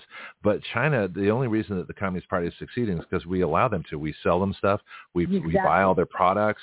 We let them steal our technology. We have their students in our universities. We have our politicians in the White House and in lobbying Congress. And so we basically give away everything that we build for no reason. Not only that. Go ahead. Not only that. A lot of people benefit from it. They enrich themselves by working with CCP, and that's why CCP were able to buy our politicians and buy our the people in corporations. They actually own them because they enriched them because CCP, they control all the wealth in China. And it is just really, really sad situation that after engaging China, we were told that China will become more open and more democratic. What happened? We become more like China, right? We become more totalitarian. We become China, while China remains a communist Marxist regime. Wow. Let's get to, so the book is Mao's America or Survivor's Warning, and the author Xi Van Fleet, who's my guest. How do we get out of this? What do we do? How do we reverse this? What can we do? What's your message for America? I do think the first step is to understand, and that's what my book is really about, to help people to understand that what's going on here is nothing new. It is really history repeating. And the history is not ancient history. The history is just 50 years ago. The survivors still here telling the story, giving the warning, right? So I think that's the most important thing for people to understand what woke is. It is communism. It is Marxism. And then, what you do after that, we should resist. I don't think everyone will become like become an activist. But we can resist at every level, as big, as small. We just, for one thing, if we all stop, say yes to the lies, that is a giant step. And then, of course, we need to get organized. And that's how I started. And I can't do it alone. I was just like, I could not sleep during the 2020. I was like, this is a cultural revolution. This, people don't know. How can I tell them? And I'm just helpless. I'm just an individual. But I decided, actually, it's kind of a funny story. I just watched, one day I watched Dan Bongino's show. He said, join the local Republican organization. That's exactly what I did. I joined the Loudoun County Republican Committee, and that's my first step. Once you are with a group of people, like-minded people, and then you really gain support and strength, encouragement from them. That's how I went to the school board. I did not have children in school at that time. Mine was out of school. And I would not go by myself, but they encouraged me, said, it doesn't matter, you're still taxpayer, and you're still a citizen. That's how I went. If I did not join them by myself, I was still probably just active on the couch. I won't be able to do anything. So I think that's something we have to do. Communist organizers. Mao organized peasants. And that's how he got into power. Obama was the community organizer, right? That's how he got into power. Even though he become the president and become a millionaire, and how about those community he organized? They're still the same. They're still poverty striking. But that's what they do. They mobilize, they organize, and even though they're not fighting for those people, but that's how they use people, by mobilization. And Mao always said mass movement. He never did anything without the mass movement. And that was the Great Leap Forward. That was the land reform. That was the Cultural Revolution. But conservatives, to fight back, we also have to do the same thing now, because we're dealing with communists. We have to organize. And then we start seeing that. We start to see in 2021, the peasants get organized. Now, parents, not peasants, get organized. I know. Yeah, and I think that's a very encouraging sign that we just really have to organize in order to take action. Well, we're starting to do that. I'm going to say real quickly, I've got like 3 callers that want to ask you questions. So I'm going to go one question each, and we're going to kind of rapid fire here. But I'll talk to you off the air about our Citizen Legislation Day, because we've got January 7th. We've got a little theater here in Milton called the Imogene, and we're going to showcase our legislations. We are resisting. We are writing the bills, and all people have to do is share them. So minimal level of resistance, share the bills, share the show. The folks that hear the show that you were on with us here, we'll talk about it later because I want to take away from time. I got Josie, who is from Nicaragua. So she understands communism probably like you do. Josie, let's get one question from you, and we're going to kind of do a round robin here. You're on with Xi Van Fleet. Hey, hi, good morning. My question to you is, do you know anything about all the Chinese men coming through the border, and what's the purpose of it? If you have any information, I would like to know. I know that. I have no answer. I just find that very suspicious. And that all these people showing up, not just men, but a lot of young people, but a lot of men. Yeah, I have no answer, but my suspicion is as good as yours. And we think they are not here just to be, an immigrant or try to be. I think there's something else going on. Yeah. Okay. Let's get Thank to. you. Yeah, hold on, and we'll see if we have more time for you. But I want to get Catherine online too, and then I'll go to John. Catherine, you're on with Xi Van Fleet. Hi, Greg. Hi, Xi. Hi. You got a question? You want to introduce yourself quickly? You want to introduce yourself? Yeah. So go ahead. my question was more a comment for Xi. I just wanted to say thank you for being honest and open and coming forward about, telltale signs going on in America, because there's just a lot of people who think we're crazy for calling this stuff out. I went up against the Marine Corps for challenging them and breaking the tenets of the Constitution. So I just wanted to say thank you, Xi, and it's a pleasure to hear your voice. I listened to you yesterday on One American News, and it's really cool to just say thank you. Everywhere. Yeah. Well, I'll get you two together after the show. Yeah, I'll get you guys together off the air. Go ahead, Catherine. God bless both of y'all. All right, thank you. Well, and let's get God bless both of y'all, and thank you again. Yeah, thank you. Let's get John DeMonico. Whoop, go ahead. Oh, okay. I just want to tell everyone that I'm fighting for myself. Okay, I'm not just fighting for America. I'm also fighting for myself because I do not want to live under communism again. Yep. Absolutely. All right, let's get John DeMonico, who does our gun report. And, of course, there's no guns in China. We haven't even talked about Second Amendment stuff. John, do you have a question or comment for Xi? Yeah, just a quick question. Would it be possible to condense your book to a 20, 30-page pamphlet that would spread that information faster and make more digestible for people? Oh, I see what you mean. In the same sense of like we had Thomas Paine with Common Sense. You could be the modern-day Thomas Paine. Well, thank you so much. I think someone told me that before for kind of a pamphlet, and I'll consider that. Okay. I'm just going to, we got just a couple minutes left. Yeah, go ahead. Yeah, like bullet point. You okay? Need a drink of water? Feel free. Yeah, I have. You got other interviews. Okay. Well, this has been fascinating. I've muted my guests, so we had a little background noise. I want to take care of that. But I think the cure is so easy. The resistance, it doesn't take an amazing amount. You don't have to be a crusader. You don't have to race through the streets. You don't have to carry big signs, but just a little resistance, school board resistance. Talking about the fact the election was stolen.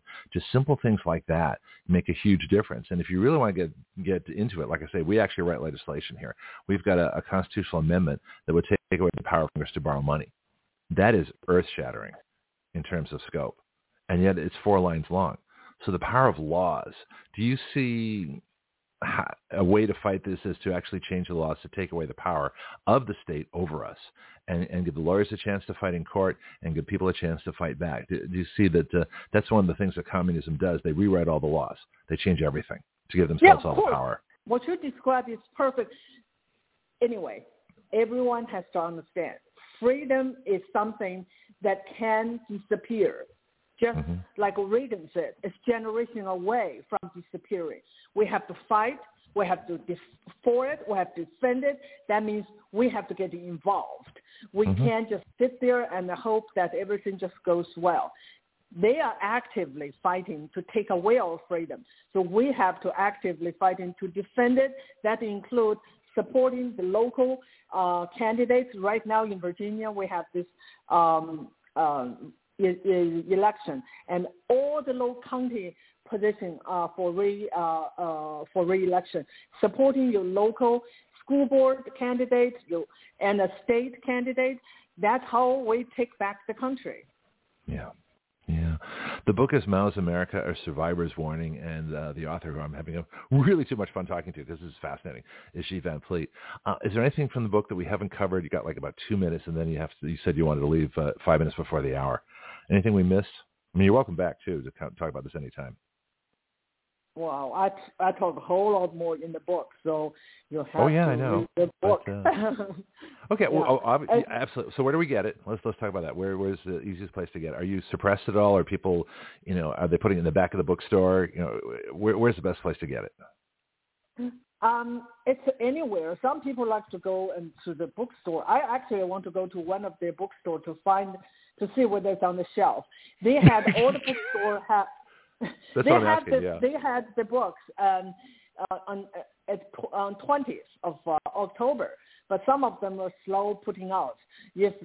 I don't know, but I want to see. But online probably is easier. And if you get Amazon, you can also leave a review, which is helpful. That sounds good. Okay.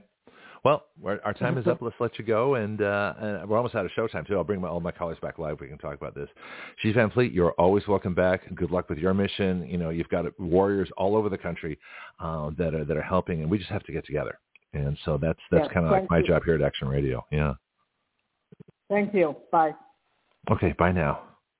All right, let's make all our folks live here. This is way too much fun. I mean, obviously it's serious topics. I'm not trying to make light of what this is, but we got some cool folks here. We got Catherine, we got Josie, and we got John. So let's go in reverse order. John, Josie, and Catherine. John, what do you think? We have a little bit of overtime if we want, but that was pretty amazing. Did I forget anything to ask? Sure, yeah. I think I covered. Topic. Yeah. Yeah. The only thing I would have asked her, I had a bunch of questions, but I would have asked it if she thinks there's a point where the Chinese people themselves will ever revolt. Well, that's actually really, that's what I was asking. How do you subvert, 1 billion people with just like Xi Jinping? I mean, how can one person have that much power? That it's got to be conditioning. It's got to be indoctrination. It has to start at birth. That you don't think of yourself as the individual. Like she was saying, there is no individual thought. There is no individual. Men and women are the same. Everybody has the same thought. Your value is how much you are the same as everybody else. Well, there's no innovation. There's no creativity. There's no dissent. I'd be in the gulag immediately. And I was going to ask her about, remember Hillary Clinton's quote? She said, well, we need some kind of a re-education camp to get some right thinking there. Gee, doesn't that sound like Mao and Stalin and then all the other dictators we've heard? It's the same thing, right? No, for sure. I just wonder if it's so culturally ingrained that they'll never do it, or if there will come a point now with even the small amount of social media that we have and technology we have where they'll get that spark. And what China listens to the show. China listens to the show. I think they're blocking us in Taiwan, but we've always had listeners in China. Since I first started Blog Talk Radio, they picked us up immediately, probably to see what's going on. Josie, what do you think? Did you hear the whole interview? I missed about 10 minutes, but she's describing what the people in Nicaragua and Chile went through, and they start very early with young people brainwashing. And because I attended a bunch of meetings, they were trying to tell you all the freebies that you were going to get, and you were going to own the land, and you were going to and repetition. That's what CNN's been doing, and all the TV stations, they repeat over and over. All the stations are repeating the whole thing, so it gets into your mind. And the American people are still sleeping; they're not awoke yet, but it's going to get worse in America. And the lady said something is suspicious about all these Chinese. Of course, it is. They're going to be fighting us, and so is all the cartels and illegals coming. And all the weapons, I believe, that they were gone from Afghanistan, they're in the hands of a lot of these criminals coming in. So yeah, that's another question I wanted to ask her was about the illegal invasion. I think we pretty much know what's going on, but well, let's talk to Catherine here, who's a veteran who has military experience. What you defended other countries' borders. How do you feel about our own country not defending our own border, Catherine? Yeah, no, it's really heartbreaking, and I wish I had more to contribute other than saying thank you to Xi. But whenever I heard that Xi was going to be on yesterday on One American News and on today, I just thought it was really cool, and it reminds me of people like Cheng Li, who was arrested by China. I think she had like some kind of Australian journalist or teacher, like Chinese national background, and she was questioning the Chinese government, and then she was put in jail, and we haven't heard from her since, back in 2021. But yeah, no, it's crazy, and it's sad. It's just heartbreaking to see our own military leaders be at the center of corruption, loss of morale, and if the military's fallen, well, America just better pray for itself, Well, here's a question. We've got General Milley, who fortunately retired. He should be in jail. Had more loyalty to his communist Chinese counterpart than he did to Donald Trump, who he allegedly was serving under, and said that if Trump ever does anything, I'll let you know right ahead of time.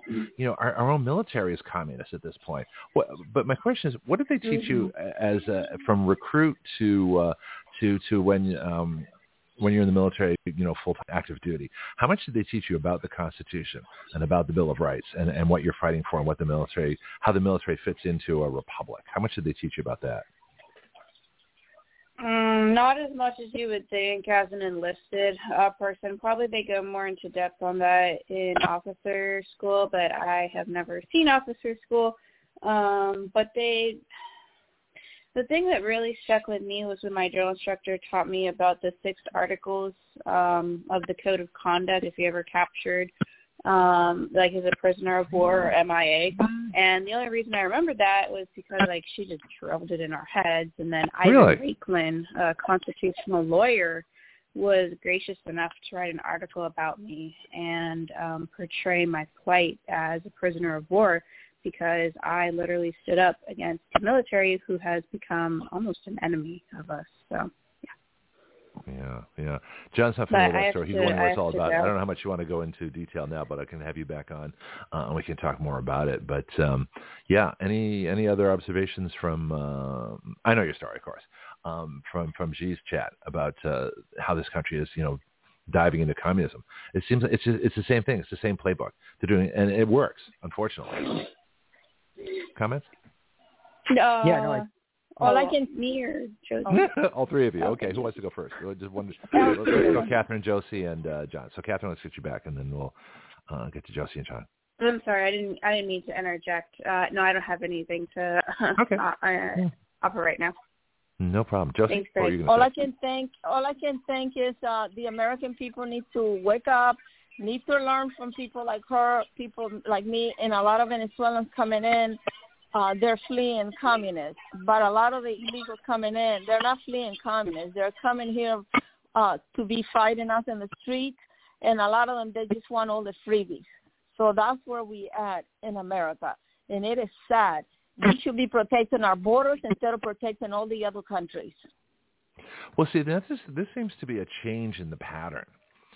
Between communists who would give away they would take all the land and then give it to the peasant class, as it were, and then take it back from the peasants, because that was the whole point in the first place, was to seize all the land. But this idea of mass immigration of people that don't care about the country, that don't know anything about it, that just want the freebies. This is new. I haven't seen this in communist revolutions in the past. They just subverted the people that are already there, and they might have taken over other countries, but they didn't bring other people into their country to boost the number of communist, peasants like they're doing here. Mm-hmm. This is new. Yeah, but they're doing that with the land now. All right, John, go ahead. John. They're doing that with the land now. So if you look at it in terms of affordable housing, right?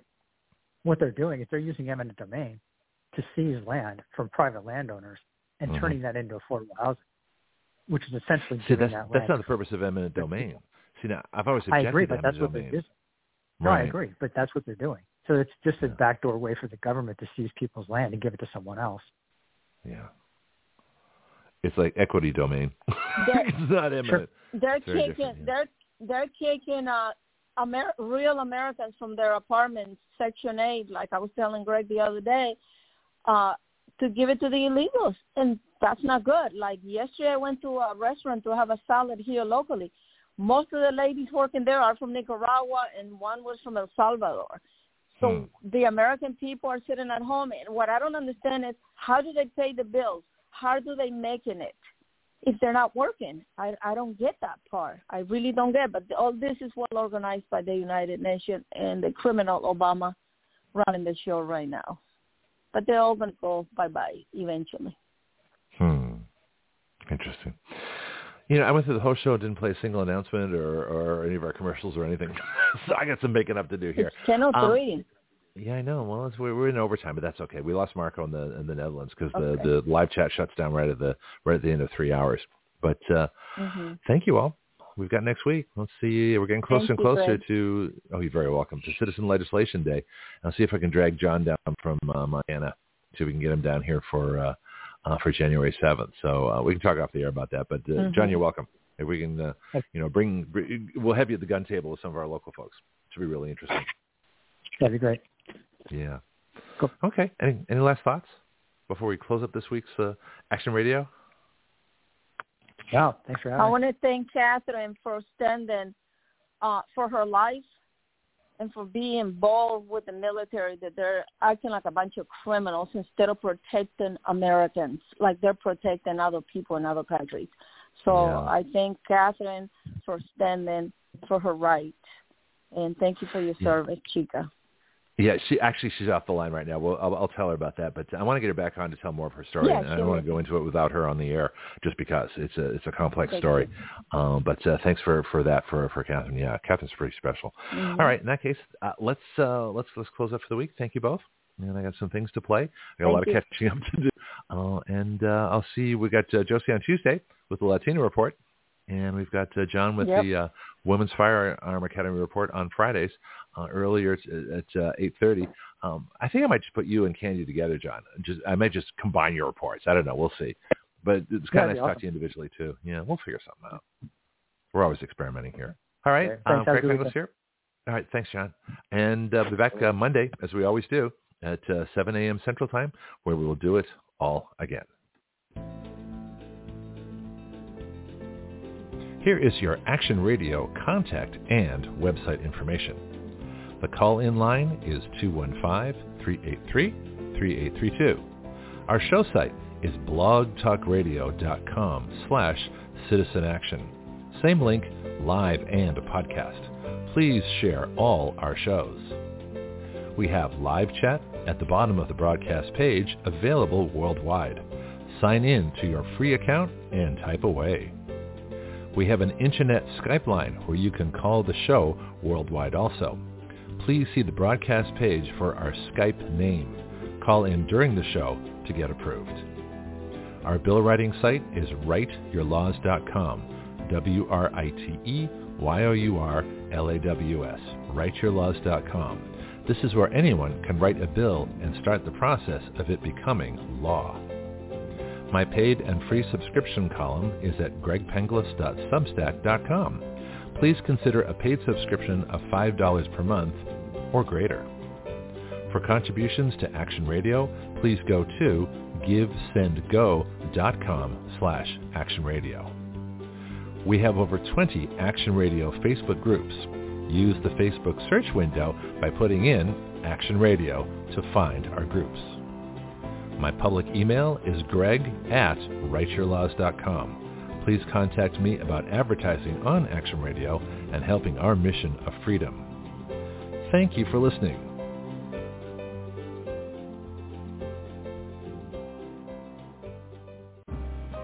Greg Penglis here for my book, The Complete Guide to Flight Instruction.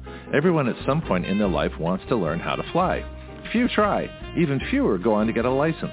I believe a major reason for that is how we teach people how to fly. My book is designed to help you navigate the flight training system, but it's so much more than that. It really describes an entirely new way to teach flying.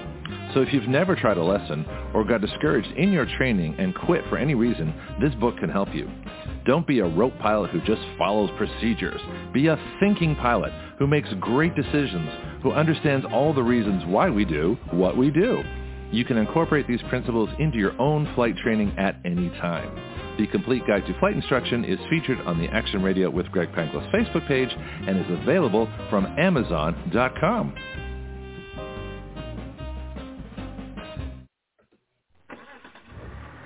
Well, that sounds good. Even better. Okay, how about your car? If you want the best service for your vehicle, please talk to James at Florida Stores Automotive, conveniently located at 6715 Caroline Street in the historic district of Milton, Florida, right between the Milton Bakery and the Blackwater Trail. Whether you need an oil change or an entire engine replaced, this is the place. The phone number is 850-623-6651. That's 850-623-6651. Call, ask questions, and get the information you need. Florida Stores Automotive is a full-service automotive shop for both domestic and imports, modern and classic. It is a family-owned business here in our Milton community. Open weekdays from 7:30 to 5 p.m., Florida Stars Automotive is a convenient place to keep your car maintained and on the road. Ask them about Firestone tires and the rotation and maintenance plan. Florida Stars Automotive. I go there. You should too.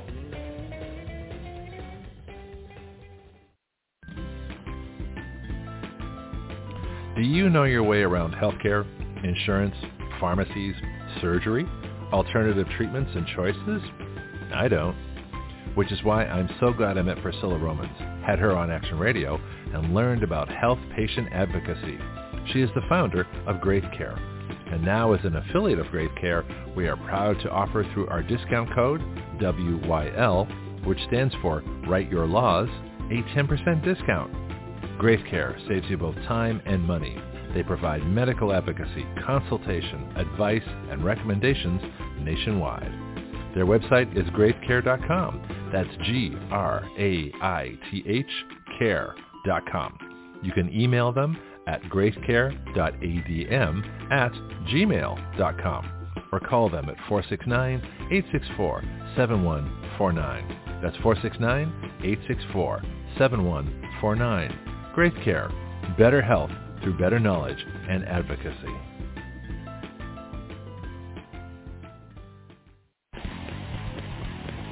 This is Greg Penglis for Strike Force, your source for pure energy. Strike Force is a concentrated energy drink that turns a half liter of your favorite beverage into an energy drink. You make your energy drink yourself. Action Radio is an affiliate of Strike Force, so our listeners get a 20% discount. All you do is add our code, WYL, to the discount code window at checkout. WYL comes from our website, Write Your Laws. So, you can get your energy drink, a 20% discount, and help Action Radio change the relationship of we the people to our government. Not bad. Strikeforce is at strikeforceenergy.com. That's strikeforceenergy.com. Start your engines.